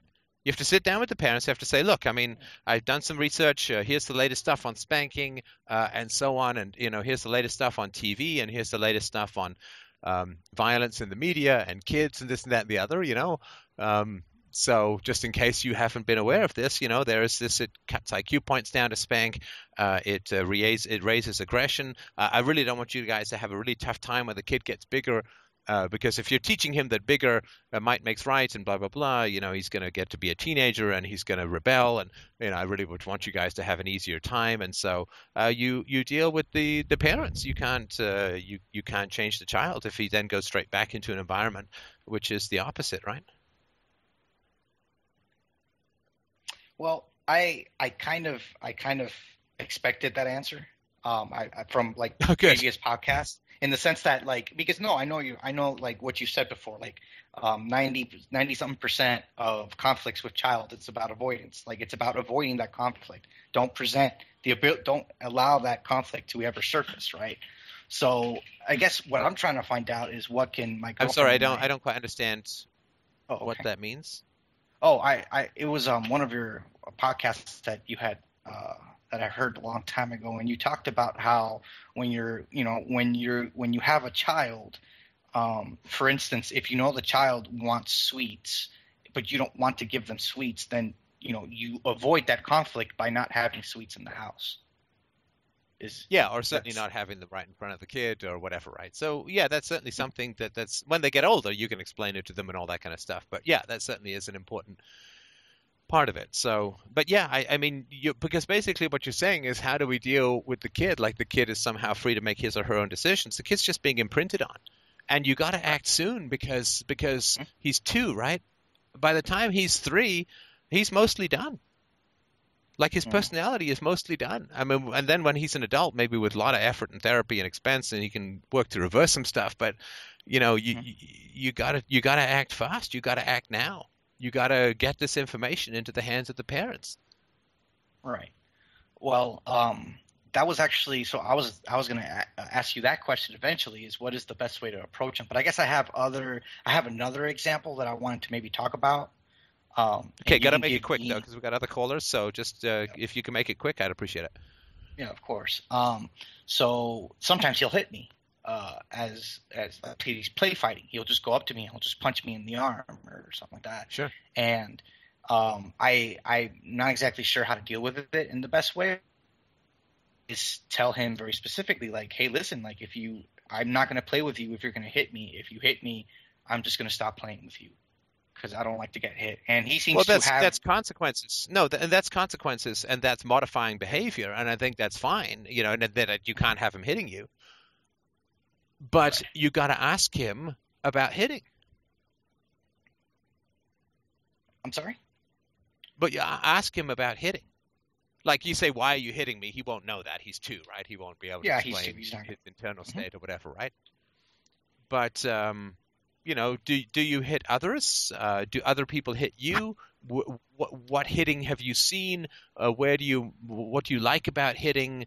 just try and engage and figure out where this is. I mean, if he's watching Spider-Man, I mean, they're hitting and punching and kapowing each other all the time. Sorry? No, his grandfather, his grandfather,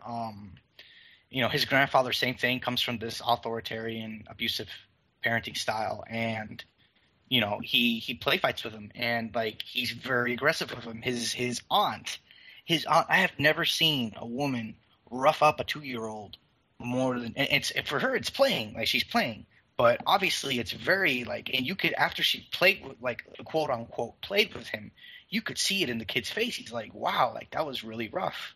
You could see it in his face. And you also might want to explain to the parents that, I mean, if they're thinking of sending him to school, which I assume they are, then they've got to be less rough with him, because he's not going to be able to function in a school environment if they're that rough with him, and then he's going to end up probably on drugs.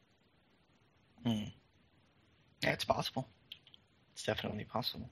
I mean, if he's that aggressive and as is violent and all that and loud and so on, I mean, how is he going to function sitting in a row of chairs, waiting for his turn?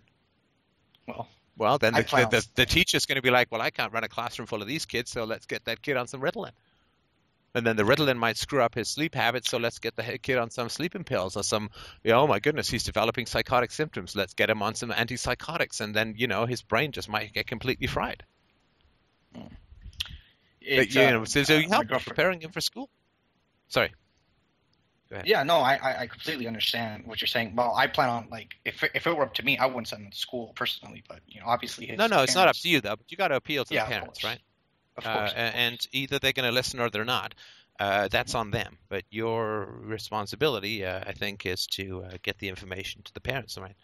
That way you can figure out if they're ignorant or just bad. Yeah, it's Michelle wanted me to, my girlfriend wanted me to say this one. She noticed this one time where the mother would go to the kid and she has to say, "You have to say things nicely to people." Oh God. And yeah, so it's obvious. Just But so I guess to address kind of my girlfriend's concern, so I like what you said. So it's behavior modification, and as well you are what was the other thing you said? It was be curious about what hitting means and why they hit, and he might be resistant, and then you have to approach it in a value neutral way. Like, why are you hitting me? The kid's just going to clam up, right? You have to be genuinely curious about his anthropological experience and thoughts about hitting and feelings. Do you hit, like, are you angry when you hit? And then you make the angry face, like, "Urgh." Do you feel like "Urgh" when you hit, or do you feel like scared, or do you feel happy, or just figure out what's the emotion behind it and all that, right? Yeah, I have never seen such an angry kid in my life. I didn't know 2-year-olds could be that angry. But you said okay. So what if he hits and I take something away from him? Do you think that's crossing the line? Now we're doing a threat? No, because then you're just into strategies and management then, right? Okay. I mean, don't get me wrong. I'm not, consequences, blah, blah, blah. Yeah. Okay. I'm not against any of that sort of stuff. But that's immediate damage control. That's not solving the problem. Like, you may get him to change his behavior, but that doesn't deal with the problem. Well, I'm trying to figure out ways that I could present value towards his parents. And what I mean by that is I want them to look at a parentless couple as a potential source of advice for parenting. And that's not easy to do. No. You're not the source of advice. Sorry to interrupt. You're not the source of advice because you're not parents. The source of advice are the facts, right? You're right. The studies, the facts, this sort of stuff, right? So many people have come out against spanking that the scientific evidence is overwhelming, that it's just negative and bad and destructive for the kid's mental and emotional health. Creationist. You're dealing with I know. I get that. But these are facts. What they choose to do with the facts. Oh, I mean, I think if you care, you're responsible for presenting the facts. But if you can't change the behavior of the parents, then for heaven's sake, don't imagine you can change the behavior of the child in any meaningful way. The only way you'll be able to change the behavior of the child without changing the behavior of the parents is through exercising power over the child, right? And that's just another person who's now going to exercise power over him, right? Sorry, go ahead. What I just had an epiphany. What if, because there are certain ways to approach people about this sort of thing, especially when I can anticipate that these people are going to be a little bit resistant to hearing out these sorts of things. But what if I were to research someone that's from their denomination who actually agrees with these principles, some religious figure that can in fact tell them, like, no, like what the Bible says, like, no, it's research shows this, and God will appreciate God will approve of this kind of parenting. Do they know that you're an atheist?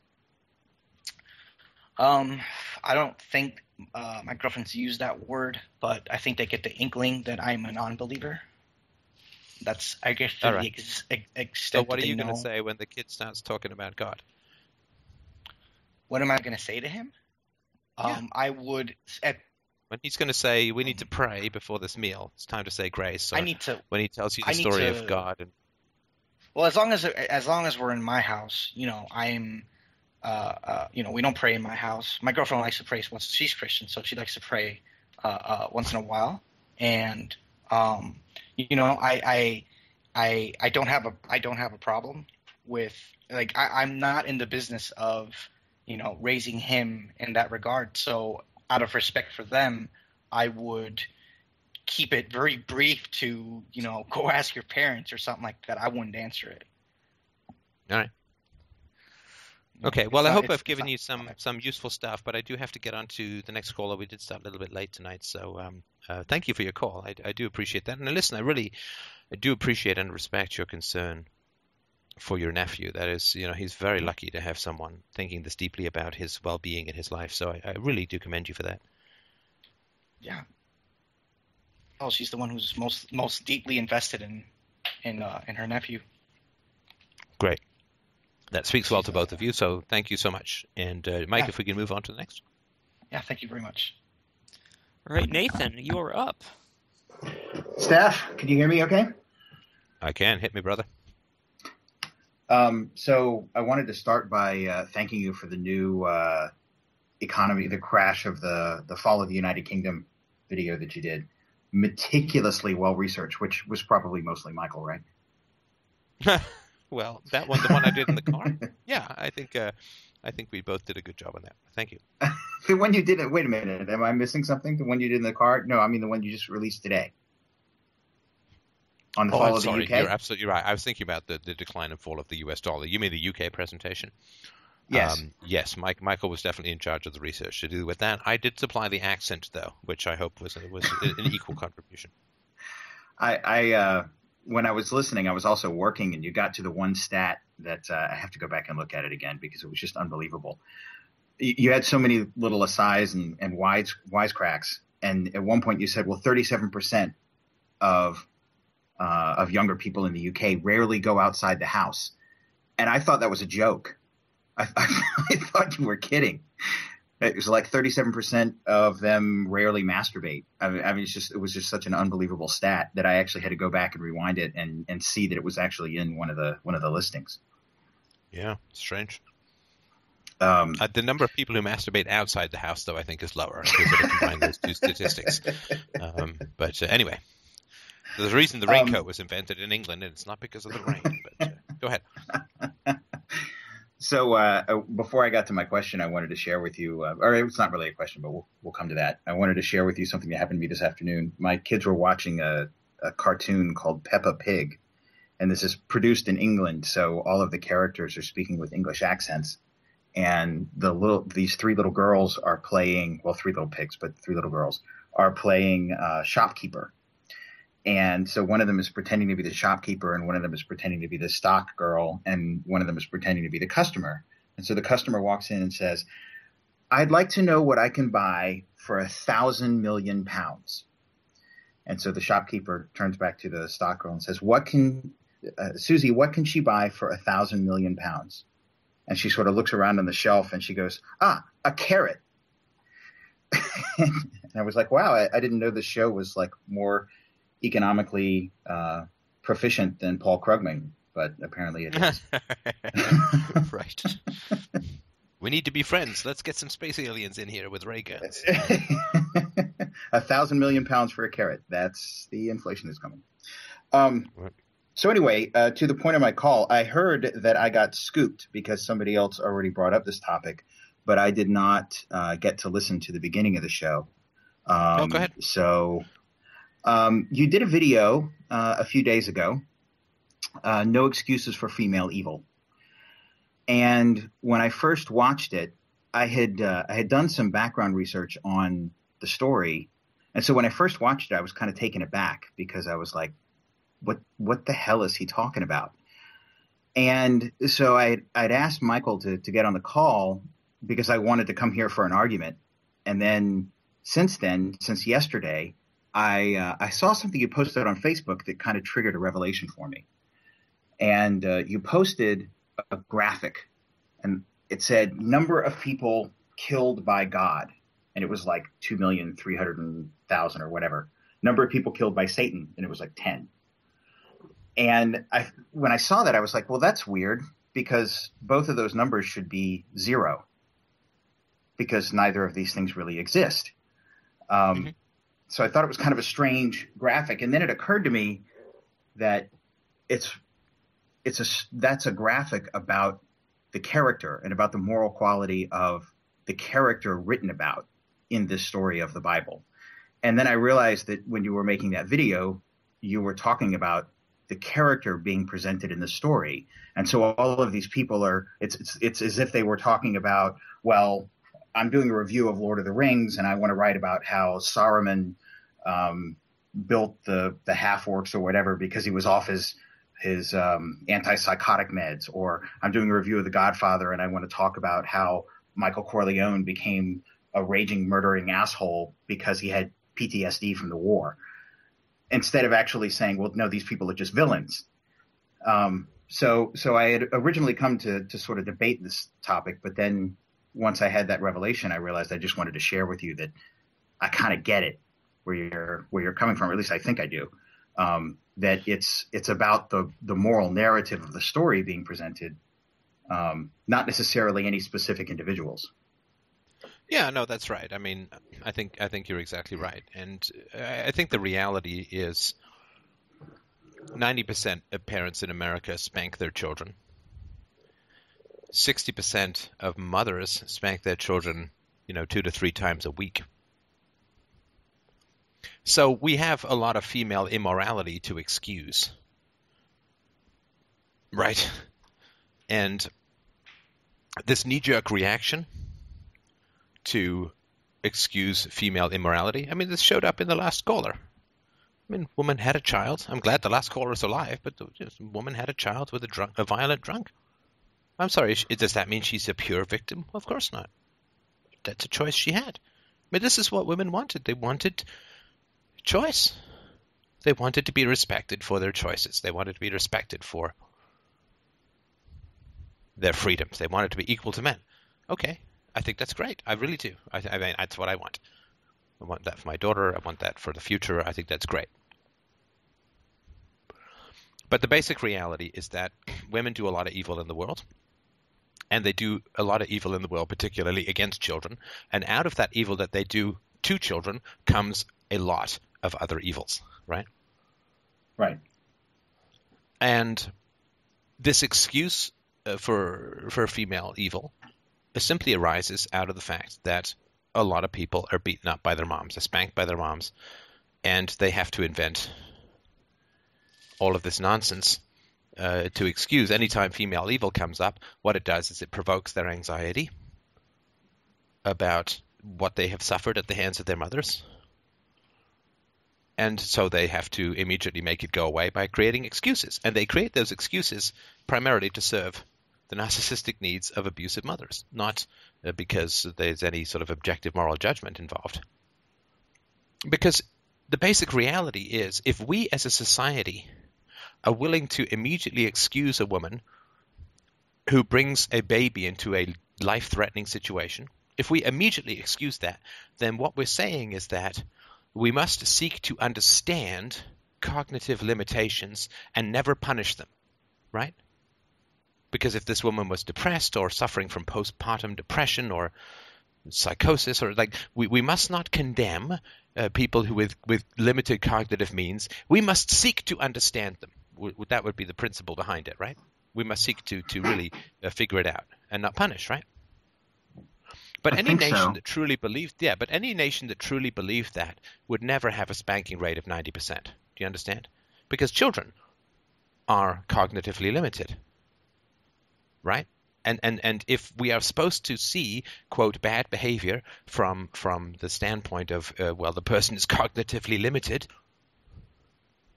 and therefore we must not judge them negatively, and we certainly must not punish them. We must have sympathy for them and get them resources. Then we would never have a spanking rate of 90%, because we would apply that principle to children and never hit them, right? So you understand, it is a completely hypocritical standard that is only applied to women, and in particular is applied to mothers. And the fact that it is applied to mothers and the exact opposite rule is applied to children, in other words, you're bad, I'm going to hit you, just shows you that it's not a principle, it's an emotional defense. Now, maybe we should say, well, let's be really gentle with the emotional defenses and not provoke them and blah-de-blah-de-blah.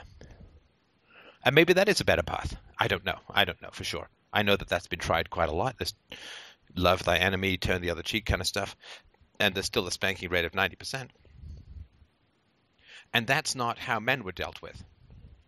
Right? Because when it was sort of realized that men were abusive in marriage, I don't believe that women were told to understand them, that they're cognitively limited by patriarchy, that we should forgive them, that we should understand them, that we should get them help. No, men are pigs, there's an evil patriarchy, and you should leave your abusive husband.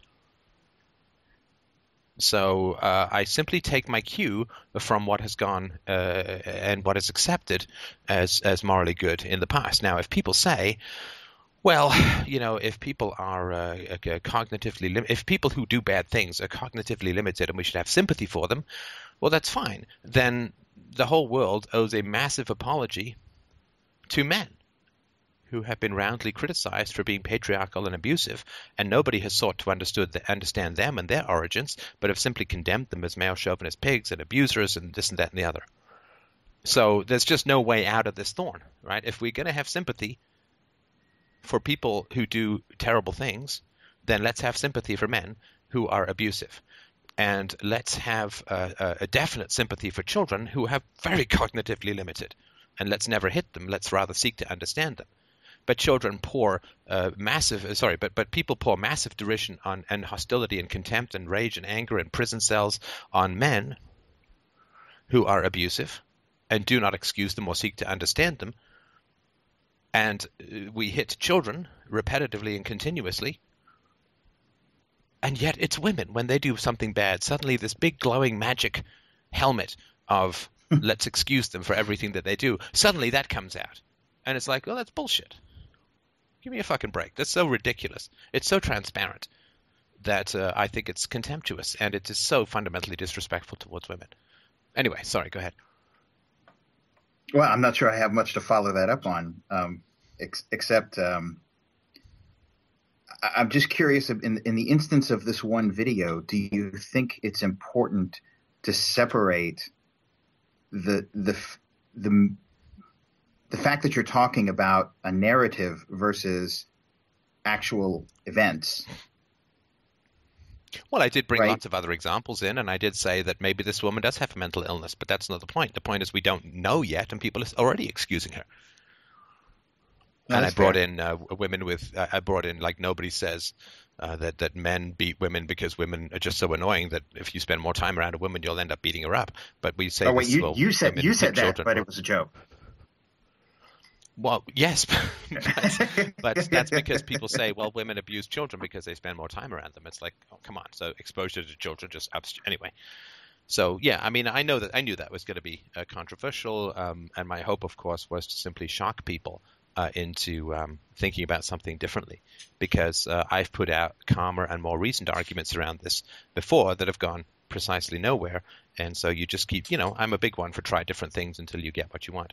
And what I want is for people to give women the respect of potential immorality in the same way that they jump to the conclusions that abusive men are bad and children should be spanked. Let's at least give women the respect that we give to children in our current society, which is that we judge them as bad and punish them. I mean, I don't agree that that's the case with children, but at least start treating women like children. That would be a step up.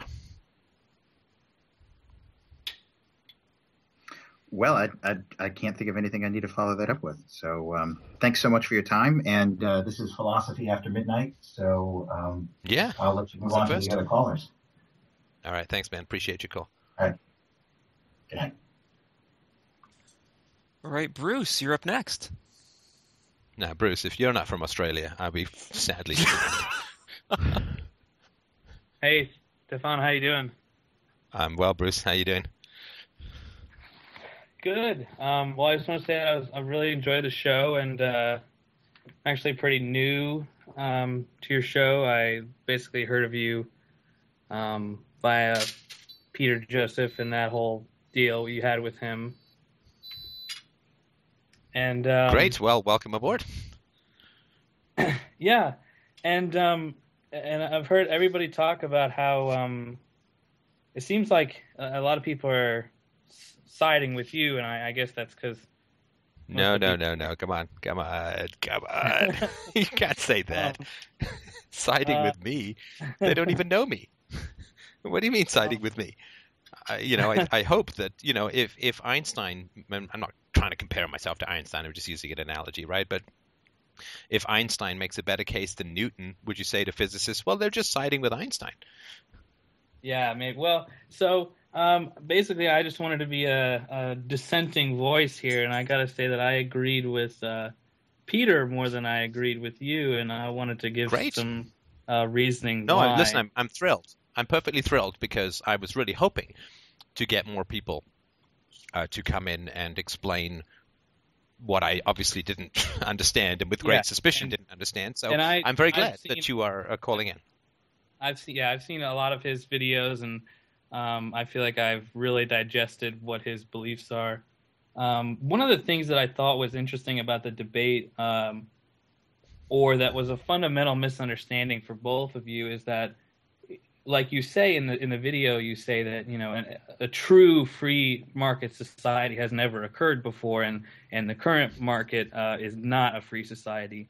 But likewise, what the Zeitgeist movement wants to do has never occurred before either. So essentially, you guys are both putting forth a new, never occurring before theory. Not quite. Sorry. So a societies without prices and without free trade have definitely occurred in the past.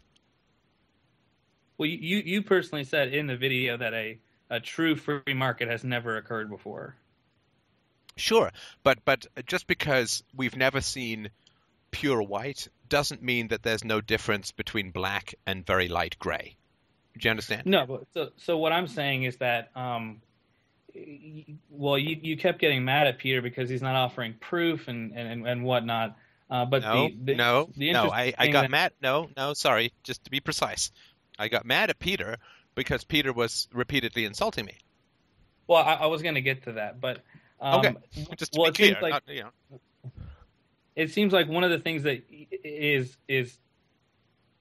that I would point out is that both of you are putting forth a theory of an economic organization or lack of organization that's never occurred before. So proof is not the standard by which you should judge, because both of you essentially can't prove anything because both of what you want has never occurred before in history. So the only proof that you could really... No, sorry to interrupt. I'm sorry to interrupt. It certainly is true that a pure free market, i.e. a stateless society, has not occurred in history. Absolutely, without a doubt.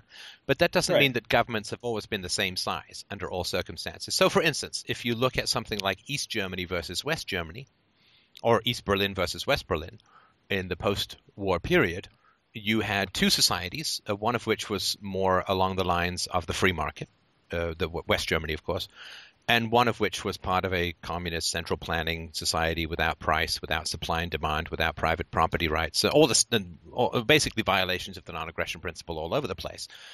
So here you have an example of a generally free market in West Berlin and in Western Germany. And then you have a centrally planned, top-down, communist-style, socialist-style economy in Eastern Europe. And the two were massive divergencies in just about every way that you could think of. You can look at something like public school education is run in a socialist manner, whereas the software and electronics hardware market is run. Let me just finish. I'm almost done.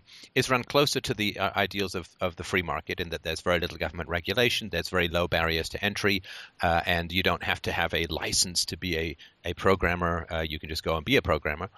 And so it's closer to the free market. And if you look at the innovation in the electronics and software sector, as opposed to the complete lack of innovation and progress in the where the government has the most control of the educational system. So there are indications, if that makes any sense. There's indications. So it's sort of like nobody has ever not had poison, but people get different degrees of poison. And so somebody who takes 10 milliliters of this poison dies.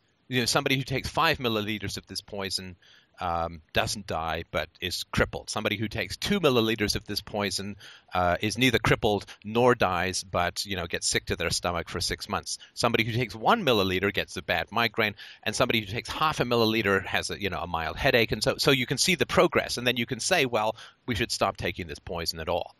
Right. So even though I could say, well, no one has ever not taken this poison, we can definitely see that when people take less of this poison, they're not nearly as sick. And there's no reason to believe that wouldn't continue. So it's not like there's no proof whatsoever.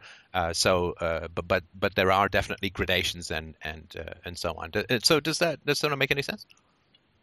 Yeah. I mean, I understand what you said.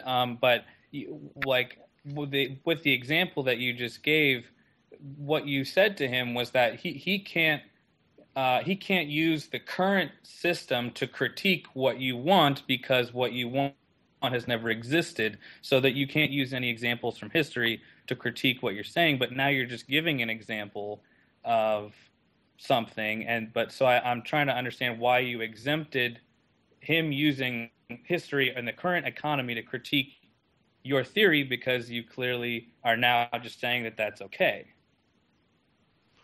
Well, because he kept using examples that were supposed to represent the free market, which actually represented the government. Right? So but if three you're examples that giving he used, just for those who didn't hear the debate, so 3 examples that he used as negative. One was bankruptcy proceedings, which is all run by the government legal system. One was that somebody he worked with had a work visa, and was in danger of losing that work visa. Well, that's all government stuff. And the third was that the video production company that he worked for was a corporation, and that is all defined by the government legal system.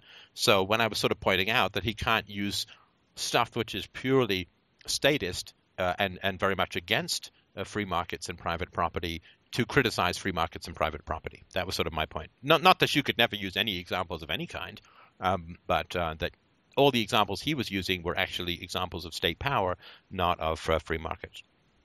Okay.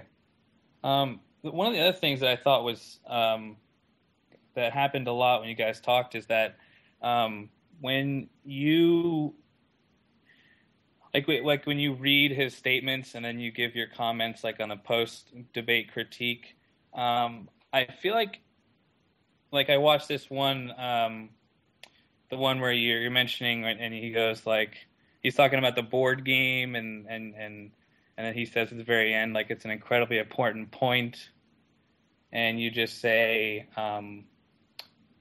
like something about like making statements is not something to be done in an argument.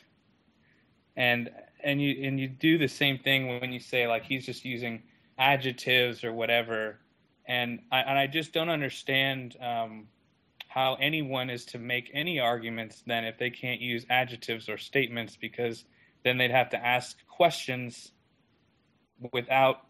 in sentences that don't have adjectives.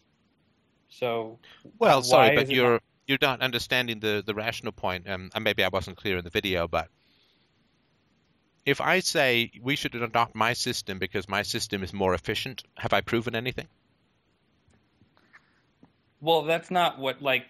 No. This is a yes. No, this is a yes or no question. Not by that alone. No.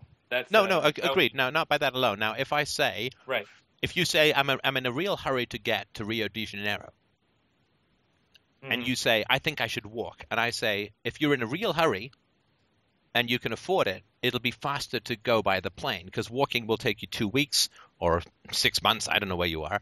Whereas if you take the plane, it will only take you an hour or two.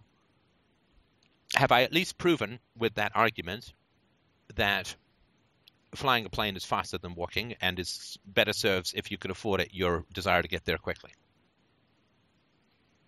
Yeah, I understand that. Okay, so then if I say, so flying a plane is more efficient, then you would agree with that because I've proven it. And then I can use the adjective efficient because I've already established the argument, right? I've already proven the argument, therefore I can use the adjective, right? Right. Like if I'm putting a business plan forward and I say, look, we invest $1,000 here and we make $100, whereas if we invest $1,000 over here, we're only going to make $50. Therefore, the one where we invest $1,000 and make $100 is more profitable. No, then I can say it's more profitable because I've already proven it. Whereas if I just say we should do this because it's more profitable with no proof, I haven't established anything, right? Right, but in an hour-long debate where you guys are going constantly back and forth, everything that he says is an argument and is a point in a broader context of proving his theory of economics. So there's nothing he says that's just a statement. It's all argument in a broader context. So I don't know what broader context means. I'm sorry, I don't know what broader context means.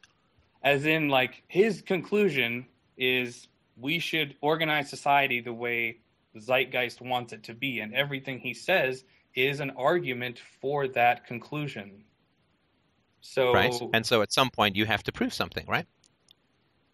Every sentence he said to you is his argument for that, and proof isn't necessarily the standard. You can just use reason to argue. Wait, sorry, proof is not the standard? I'm not sure what you mean. Again, because the zeitgeist society has never occurred before, so he can't prove to you that that's the right way to organize society because he'd have to actually organize society that way. He has to use what's in the current society and reason to show you that that's the way things should be done. Same with you. It has to be reason using what's wrong with the current society because but slow. Sorry to interrupt.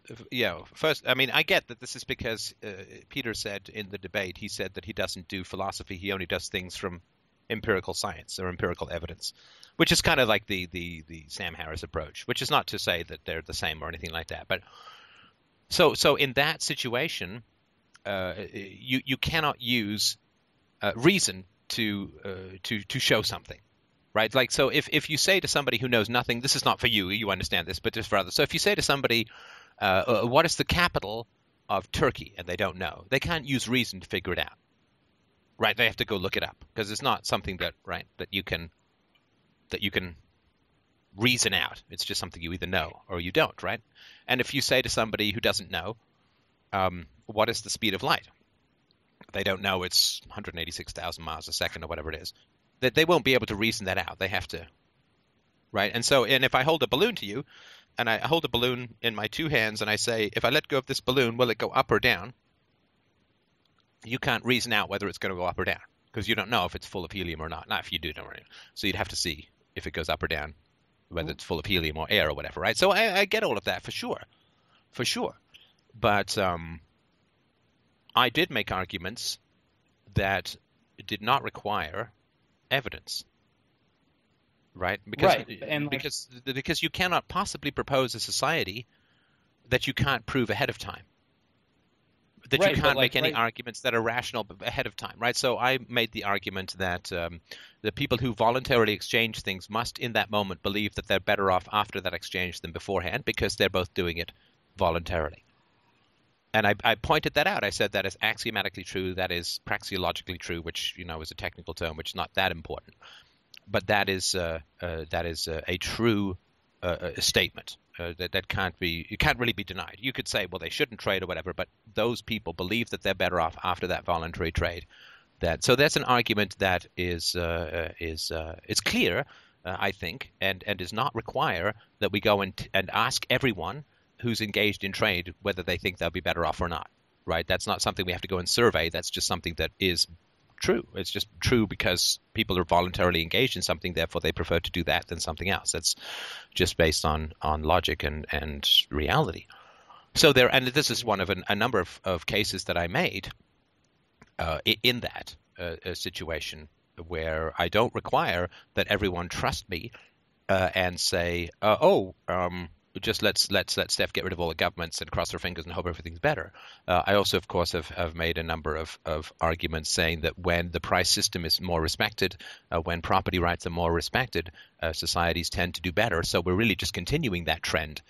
Whereas when there is central planning where prices are not allowed, and I had this in my original debate with some Zeitgeister years ago, which is the Misesian calculation problem, which is that price contains an enormous amount of information that when you don't have price, you don't have. And when you don't have price, you don't know how to efficiently allocate resources. It can't be done centrally. Like there's no algorithm that can reproduce the wants, needs, and changing desires of billions of people around the world. So it's not a push thing. You can just push it out. And so I've made sort of lots of arguments as to why these things are impossible. And I think I've shown in a repeated number of both moral and economic arguments, as well as historical examples, that when we get closer to private property and the free market, society tends to do better. And when we eliminate price, which is the fundamental failure of centrally planned or socialistic or RBE-based economies, things tend to go really, really badly. So I think those are moral, rational, empirical, and historical arguments. And so I think obviously I think it's fairly convincing. Other people, of course, can reject whatever they want. But I'm certainly not saying that we can't judge anything before we do it, and therefore we have to implement it to see if it'll work. I just don't think that's a reasonable approach to wanting to change the world. Well, yeah, I'm glad you brought up some of the stuff you just brought up, because I think when he was saying you got really upset when you didn't like when he's calling your stuff truncated and simplistic, and I wanted to, I guess, explain what he meant by that. Okay. Well, do you know what he meant by that? Because you can explain to me what you think he meant by that, but I don't think you know what he meant by that necessarily. The argument that you give for a voluntary society, where you boil it down, where it's these two people voluntarily exchanging something, and you say by definition, two people are better off because of that trade. No. That's like the guy exactly who what you buys said, cocaine and injects it in his eyeball may not be better off after the trade. I don't know. I said that in the debate. I don't know. You got to be precise, right? I don't know whether someone's better off or not. But those two people must believe that they're better off. I don't know whether they're objectively better off or not, right? Okay. Well, I think in the video you said by definition those people are better off.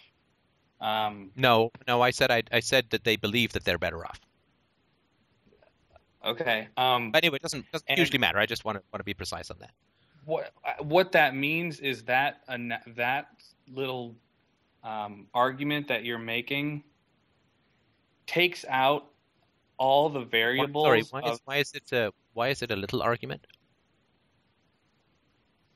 That argument that you make takes out all the variables in society which make a voluntary trade make people not better off, as in the variable of how different in education those two people are, the variable of the disclosure of what's being sold, the variable of where these people are from, the variable of how many friends each one has, and the ability for them to enforce their property rights over each other. It's simplistic because you're that argument removes all the variables which make that argument false. Okay, so then you can falsify it. So under what conditions would people be voluntarily engaged in a trade where they did not expect in some way or another to be better off as a result of that trade?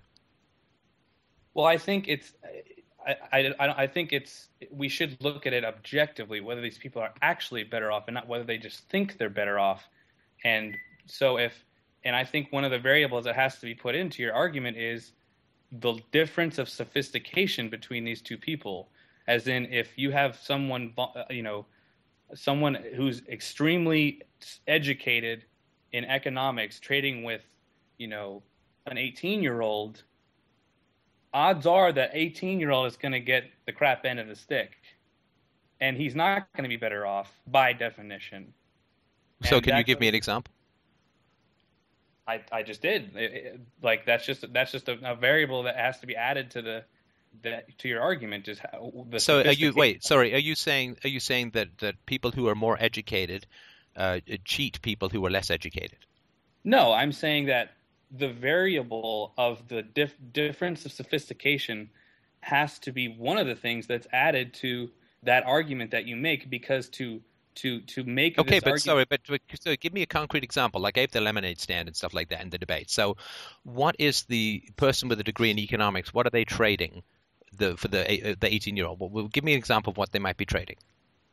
Does he want him to mow his lawn? Is that right? Like the guy who's got a degree, maybe Paul Krugman wants. This guy, he's selling a car, but the person that's buying it doesn't know, for example, that this car, they just made 1 billion more of them. The value of the car is actually like 10 times less what he's selling it for.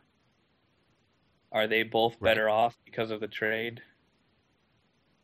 So that, of course, could never happen where they just made 1 billion more of the car. And right, you understand. I mean, I don't mind theoretical examples, but they do have to sort of be in the realm of reality.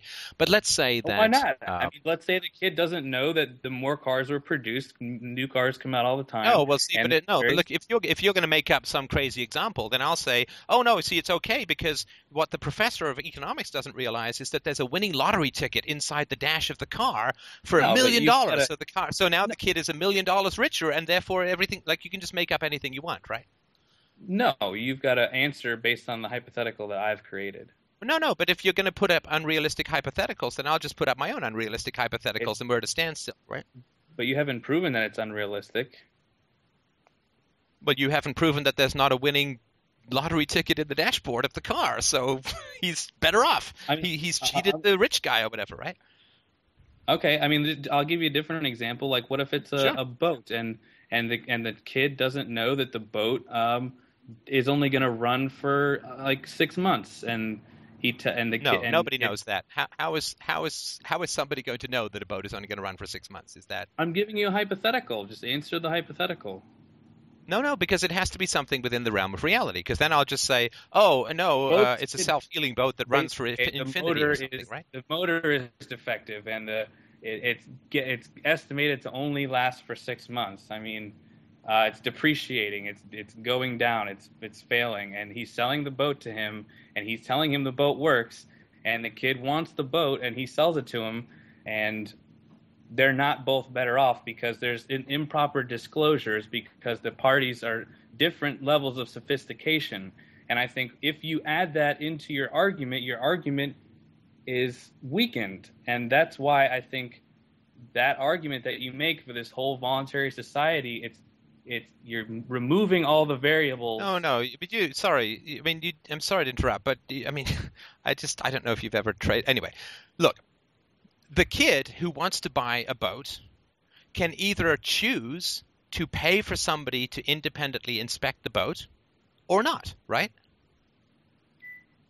Sure, but let's say okay. So hang on. So if the kid decides to not pay somebody $100 or $200 to go check the boat out, then he's saving that money. Now, by saving that money, he takes the risk that the boat might not be in quite the shape that the owner thinks it is or says it is, right? But he's saving that money. So by not doing that, he must believe either that the boat owner is trustworthy or that he knows enough about boats or whatever it is. So he's not going to spend that money. So he saves that money.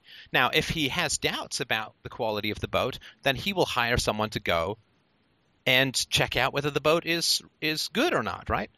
Right. And so if he decides to save the money, he believes that he's better off not paying for that money. And then he takes the chance that he might be wrong about the boat, but he's willing to take that chance. So he is better off. And if he doesn't believe that the boat is safe, then he's going to pay that couple $100 to have the mechanic check it out. And then he's going to be certain about it. So he is better off. I don't understand why he's not cheated. If he doesn't have someone go and check the boat out, then he's taking his own risks, right? I completely agree, but I think that when you make the argument, you have to add in certain qualifications, like the one that you just made, which is no, this is not a qualification. Yeah, it is. This is not a qualification. No, if he decides to buy something without getting it checked out, then he believes fully that he's informed better of what's off being traded fair and equal. I'm sorry? You have to look at it objectively. It's not about what he thinks he's getting. It's about what he's actually getting objectively. But I mean, so do you believe? Let's say that's fine. Okay, let's give that one over. So do you believe that something like trade can be objectively evaluated by other people? Yes. Okay, and now who pays for that? Who pays for what? So, because what I'm saying is that trade? this kid who wants to buy the boat doesn't want he doesn't want to pay for somebody to objectively evaluate the boat. I understand, so do you force him to pay for it? The argument that you're making in that two people, by definition, when they're voluntarily trading, are by definition better off. No. You got look. I'm not gonna continue to talk with you if you continue to not listen. I am listening. Okay, because that's not what I said. I did not say that they're objectively better off. Okay. Because I don't know what objectively. Look, listen. I don't know what objectively better off means. Because I can't decide for other people how they should spend their time and resources. I know that they shouldn't be using violence, of course. I'm sure we would agree on that. I know they shouldn't be violating persons and property, but I don't know if this kid who buys the boat should have someone go and evaluate that boat. I don't know if it's worth it for him or not. I don't know if I should force him to pay $200 or $300 to have somebody evaluate the boat. Maybe he's an expert mechanic and he knows. Maybe he's got an ironclad contract that if the boat fails within 6 months, this guy gives him $1 million. Maybe this guy is an old family friend who would never dream of cheating him. I don't know whether he should pay for that or not. And nobody can know that for sure who's not those people. Because there's no such thing as objective evaluations of people's deals without forcing them to pay for those objective evaluations. And I don't know whether or not he should pay for that or whether he should not pay for that or whether he is objectively better off or objectively not better off. I don't like cocaine. I've never used it and I never will. On the other hand, I really like the music of Freddie Mercury. I believe he did some considerable amounts of cocaine. I think Sgt. Pepper's is a great album. And I believe those guys used Lucy in the Sky with Diamonds was not a picture on a fridge. I think it's LSD. Now, am I going to say, well, people shouldn't take drugs? So I got to throw out half my music collection and half my books. I don't know. I don't want to. But that's because I'm not a musician. I don't know, whatever, right? So this objectively better off or worse off, I don't know.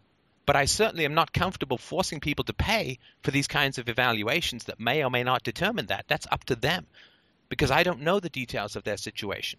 They know the details of their situation and they can make their choices and accept the consequences. But I can't figure out what is meant by objectively better off or worse off.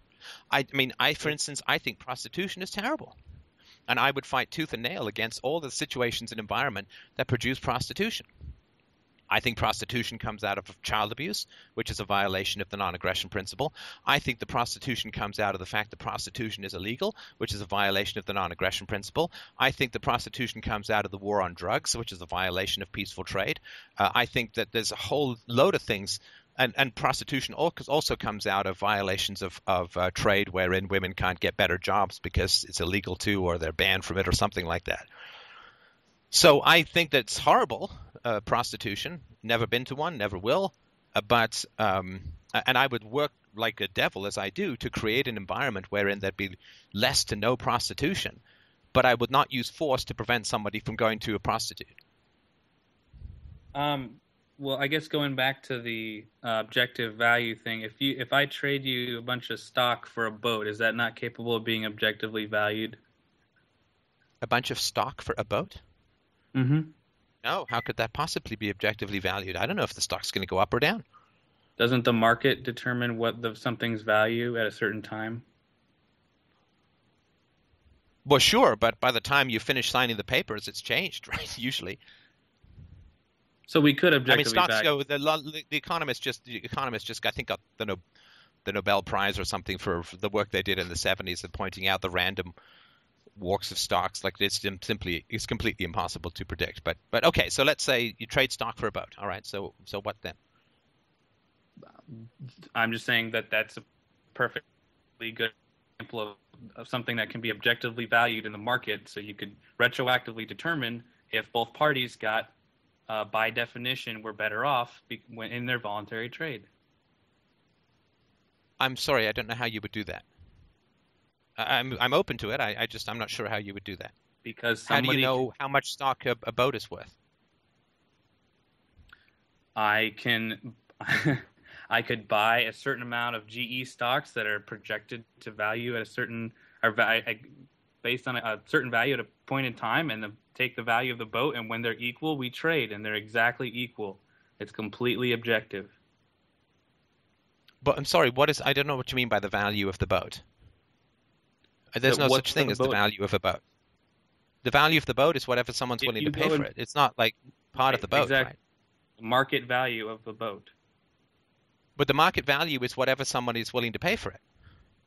Right. But that's objective.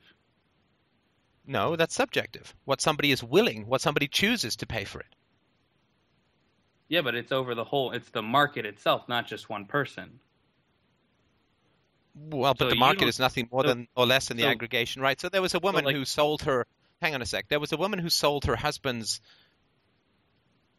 sports car, I can't remember, Porsche, I think it was a Porsche, and she sold it for $10 because she was really angry at him. Does that mean that a Porsche is worth $10? No. Yeah, but most Porsches sell for a lot more than that, but that Porsche was worth $10 because somebody bought it and somebody sold it for that amount, right? Yeah, but you didn't get to determine the value of your house. The value of your house is objectively valued by the market. So what you think your house is worth I participate. Hang on. I participate in determining the value of my house for sure. Because if somebody comes and offers me $10 for it, I'll say no. Right, but the value of your house is objective. It's not just based on what you think it's worth, correct? No, how is it objective? Because I can look at the market at any day and see what any house is worth on the market. It doesn't have anything to do with what I think they're worth. No, hang on. Do you mean like the MLS listings? Do you mean like a real estate? Sure. This house sells, but that may not be the final price at all. At that point in time, it is.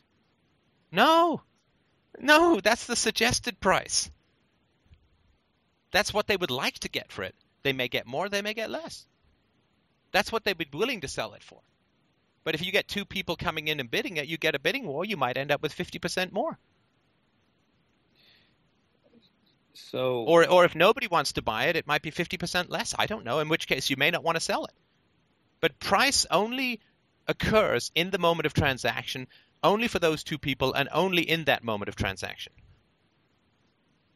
Right. So if you're a retail, if you're a store and nobody's buying those sweaters, you'll cut the price in half, and you'll keep cutting the price until you throw it out. So what's the price? Well, whatever people are willing to pay for it. So, but there's no objective price, right? But you can't Snapchat. You can't snap the transaction exactly when it crosses hands and determine the value of both those things. Well, you could determine the price of that for sure. But what does that mean? That just means that in that moment, those two people were willing to exchange those things for that amount. Exactly, but the value of those two things are objectively valuable. Okay, you just keep saying this word. I keep disproving it, and you just keep saying it. I don't understand what we're talking about here. Then. No, You just said that. What is the objective value of a bottle of water? Whatever the market says it is. Okay, great. And that's going to change continually. Right. So it's continually objective. Again, objective. I don't understand what you mean by objective. As in, I don't get to wake up and determine how much water costs. I have to go to the market and buy it, but based on what the market says it's worth. It's not subjective. No, you don't. No, you don't. No, come on. If the market says a bottle of water is $1 million, do you just buy it? I go to the lowest one and I decide what's the lowest water I can buy, and I buy it. No, not necessarily. No, you may not. Come on, you got to study some economics, man. Seriously, you don't necessarily go with the cheapest water. The cheapest water is tap water. I do, for God's sakes, right? I mean, people pay like $5 for Italian imported spring water, right? Yeah. Anyway, so I don't know that's not worth it to me. But what I'm pointing out that there is no objective price, and that's why one of the reasons this is important is that it's one of the reasons why central planning doesn't work. Because nobody knows in advance for every individual what things are worth for them under what circumstances. Only the moment of transaction will tell you that. And that doesn't tell you much about tomorrow. So your argument for a voluntary society is based on, in part, the fact that all things are only subjectively valued. That's true. That's exactly right. Well, it's not my argument for. It's that all things are subjectively valued, in that there is no such thing as an objective price. I mean, you pay $1,000 for a horse and carriage. Some idiot comes along and invents the car, and suddenly you can't give those things away, right? What is the objective value of that?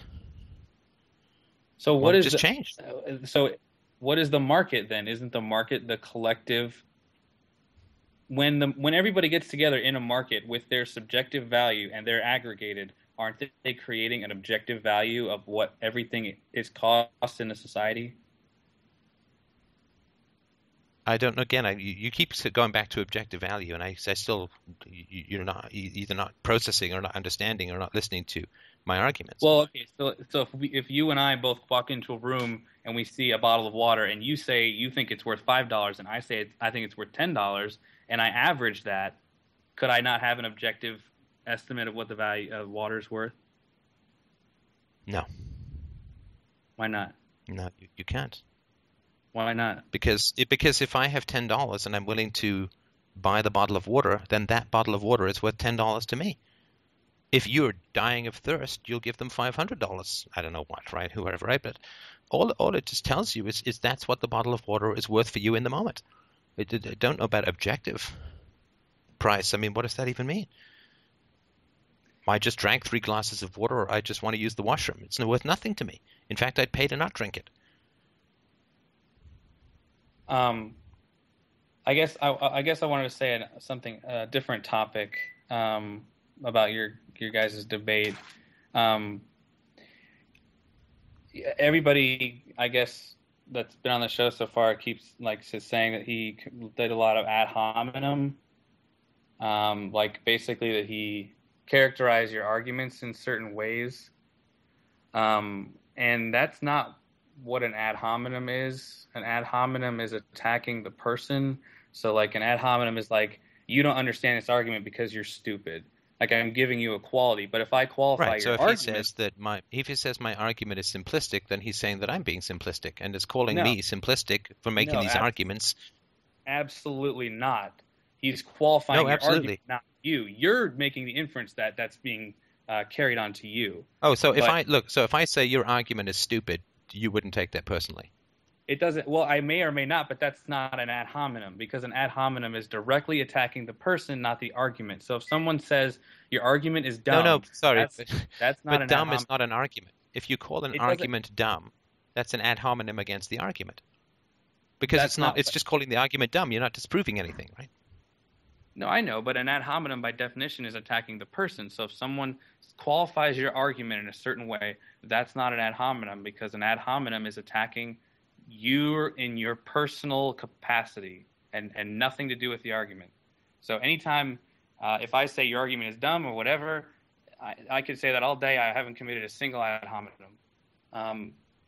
That being said, the one thing that I was really concerned about is that you went on at the very end of your critique of him, and you gave like a 20-minute thing about how the zeitgeist movement is the way they are because of a psychological evaluation of him and his childhood. That That's not what I said. I didn't know. I did. I absolutely did not say that. First of all, I did not attack him, right? Because you just said you knew all about ad hominems. What I said was that it's a possibility which explains some things but is not proven. That's what I said. Okay, I didn't say zeitgeisters are this way because, right? I said that this is something that would fit what is happening, but it's not proof. Right. So that is ad hominem. When you attack the motive of someone, that is an ad hominem attack. So like if I said, for example, people who want voluntary societies are only that way because they got, beat up a lot as a child, so they don't want a society with no aggression. That's ad hominem because I'm attacking your motive. So that would be a completely irrelevant point. So everything you said about he's only this way zeitgeist because of their childhood or whatever, that's ad hominem. So I'm trying to figure out why. Actually, no, that's not at all an ad hominem. Actually, I was very sympathetic in that. I'm not calling the person stupid or dumb. And it's one thing to say that an argument is simplistic without ever proving it. And it's quite another thing to say when you've pretty effectively rebutted someone's arguments to say that there may be some reason why this view is so appealing to people, even though it's, false.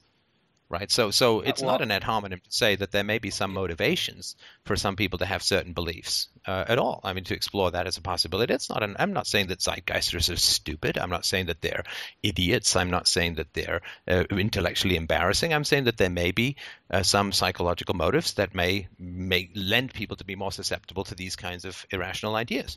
That's not an ad hominem at all. Yeah, if you look on Wikipedia, you can see that attacking the motive is a derivative of an ad hominem attack. I wasn't attacking the motive. I wasn't saying that they have ill intent and that's why they believe silly things. And what his point about it being truncated was proven in that he's saying that you're taking out the variables in your argument that make the argument stand on its shoulders. So the argument is truncated and simplistic because you're removing all the variables that are in reality. But that doesn't prove anything. You're just restating what truncated means. I mean, it's still not proving it. Absolutely, I'm giving an argument. That's an argument. What I just did. That's removing reasoning. Variables. What does that even mean? See, you gave me an example of how I was removing variables, and I think I defended it quite adroitly, right? And you said that there's objective price, and I think I defended that there wasn't quite adroitly, right? But just saying you're removing variables is not an argument. If I say, well, Einstein is wrong because he didn't take into account all the variables. Statement. Hang on. If I say Einstein was wrong because he doesn't take into account all the variables, what have I proven?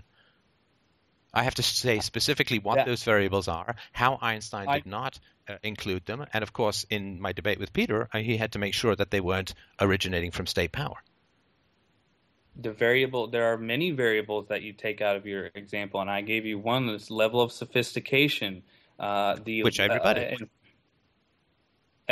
The ability for both parties to enforce their own property rights. The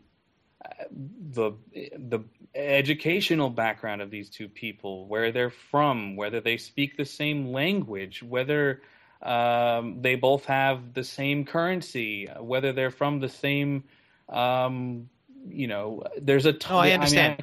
I understand. You don't look. You don't have to explain to me that there are differences between people. I understand that.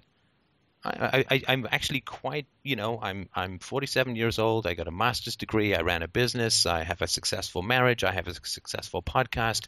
I've spoken with many very intelligent people throughout the years. I do understand that there are differences between people. You don't have to go through a laundry list of that. It's, kind of obvious that that's not adding anything to the equation. But when you make a broad sweeping intellectual assertion, broad sweeping is just another set of adjectives. Doesn't explain anything. Doesn't add anything. But you shouldn't dismiss my adjectives before you allow me to explain them. No, you don't understand how debates work or how arguments work. You must prove your point, and then you can apply the adjectives. Right, but proof can follow later. So I'm about to show you. No, because adjectives beforehand is a sophisticated trick. In other words, you like to describe something in a negative vein, and in the hopes that people will notice that you haven't brought much proof to the situation. Yeah, but you can't arbitrate how I speak. No, but I can certainly choose not to participate in a conversation where you use adjectives instead of making a case, because it's not good debating. It's just not intelligent. Right, but I can give a conclusory statement, and then I can give a set of proof or analysis that follows. So you shouldn't dismiss my conclusory statement every time I make one just because it contains an adjective, because I'm about to tell you a whole bunch of stuff that explains the statement.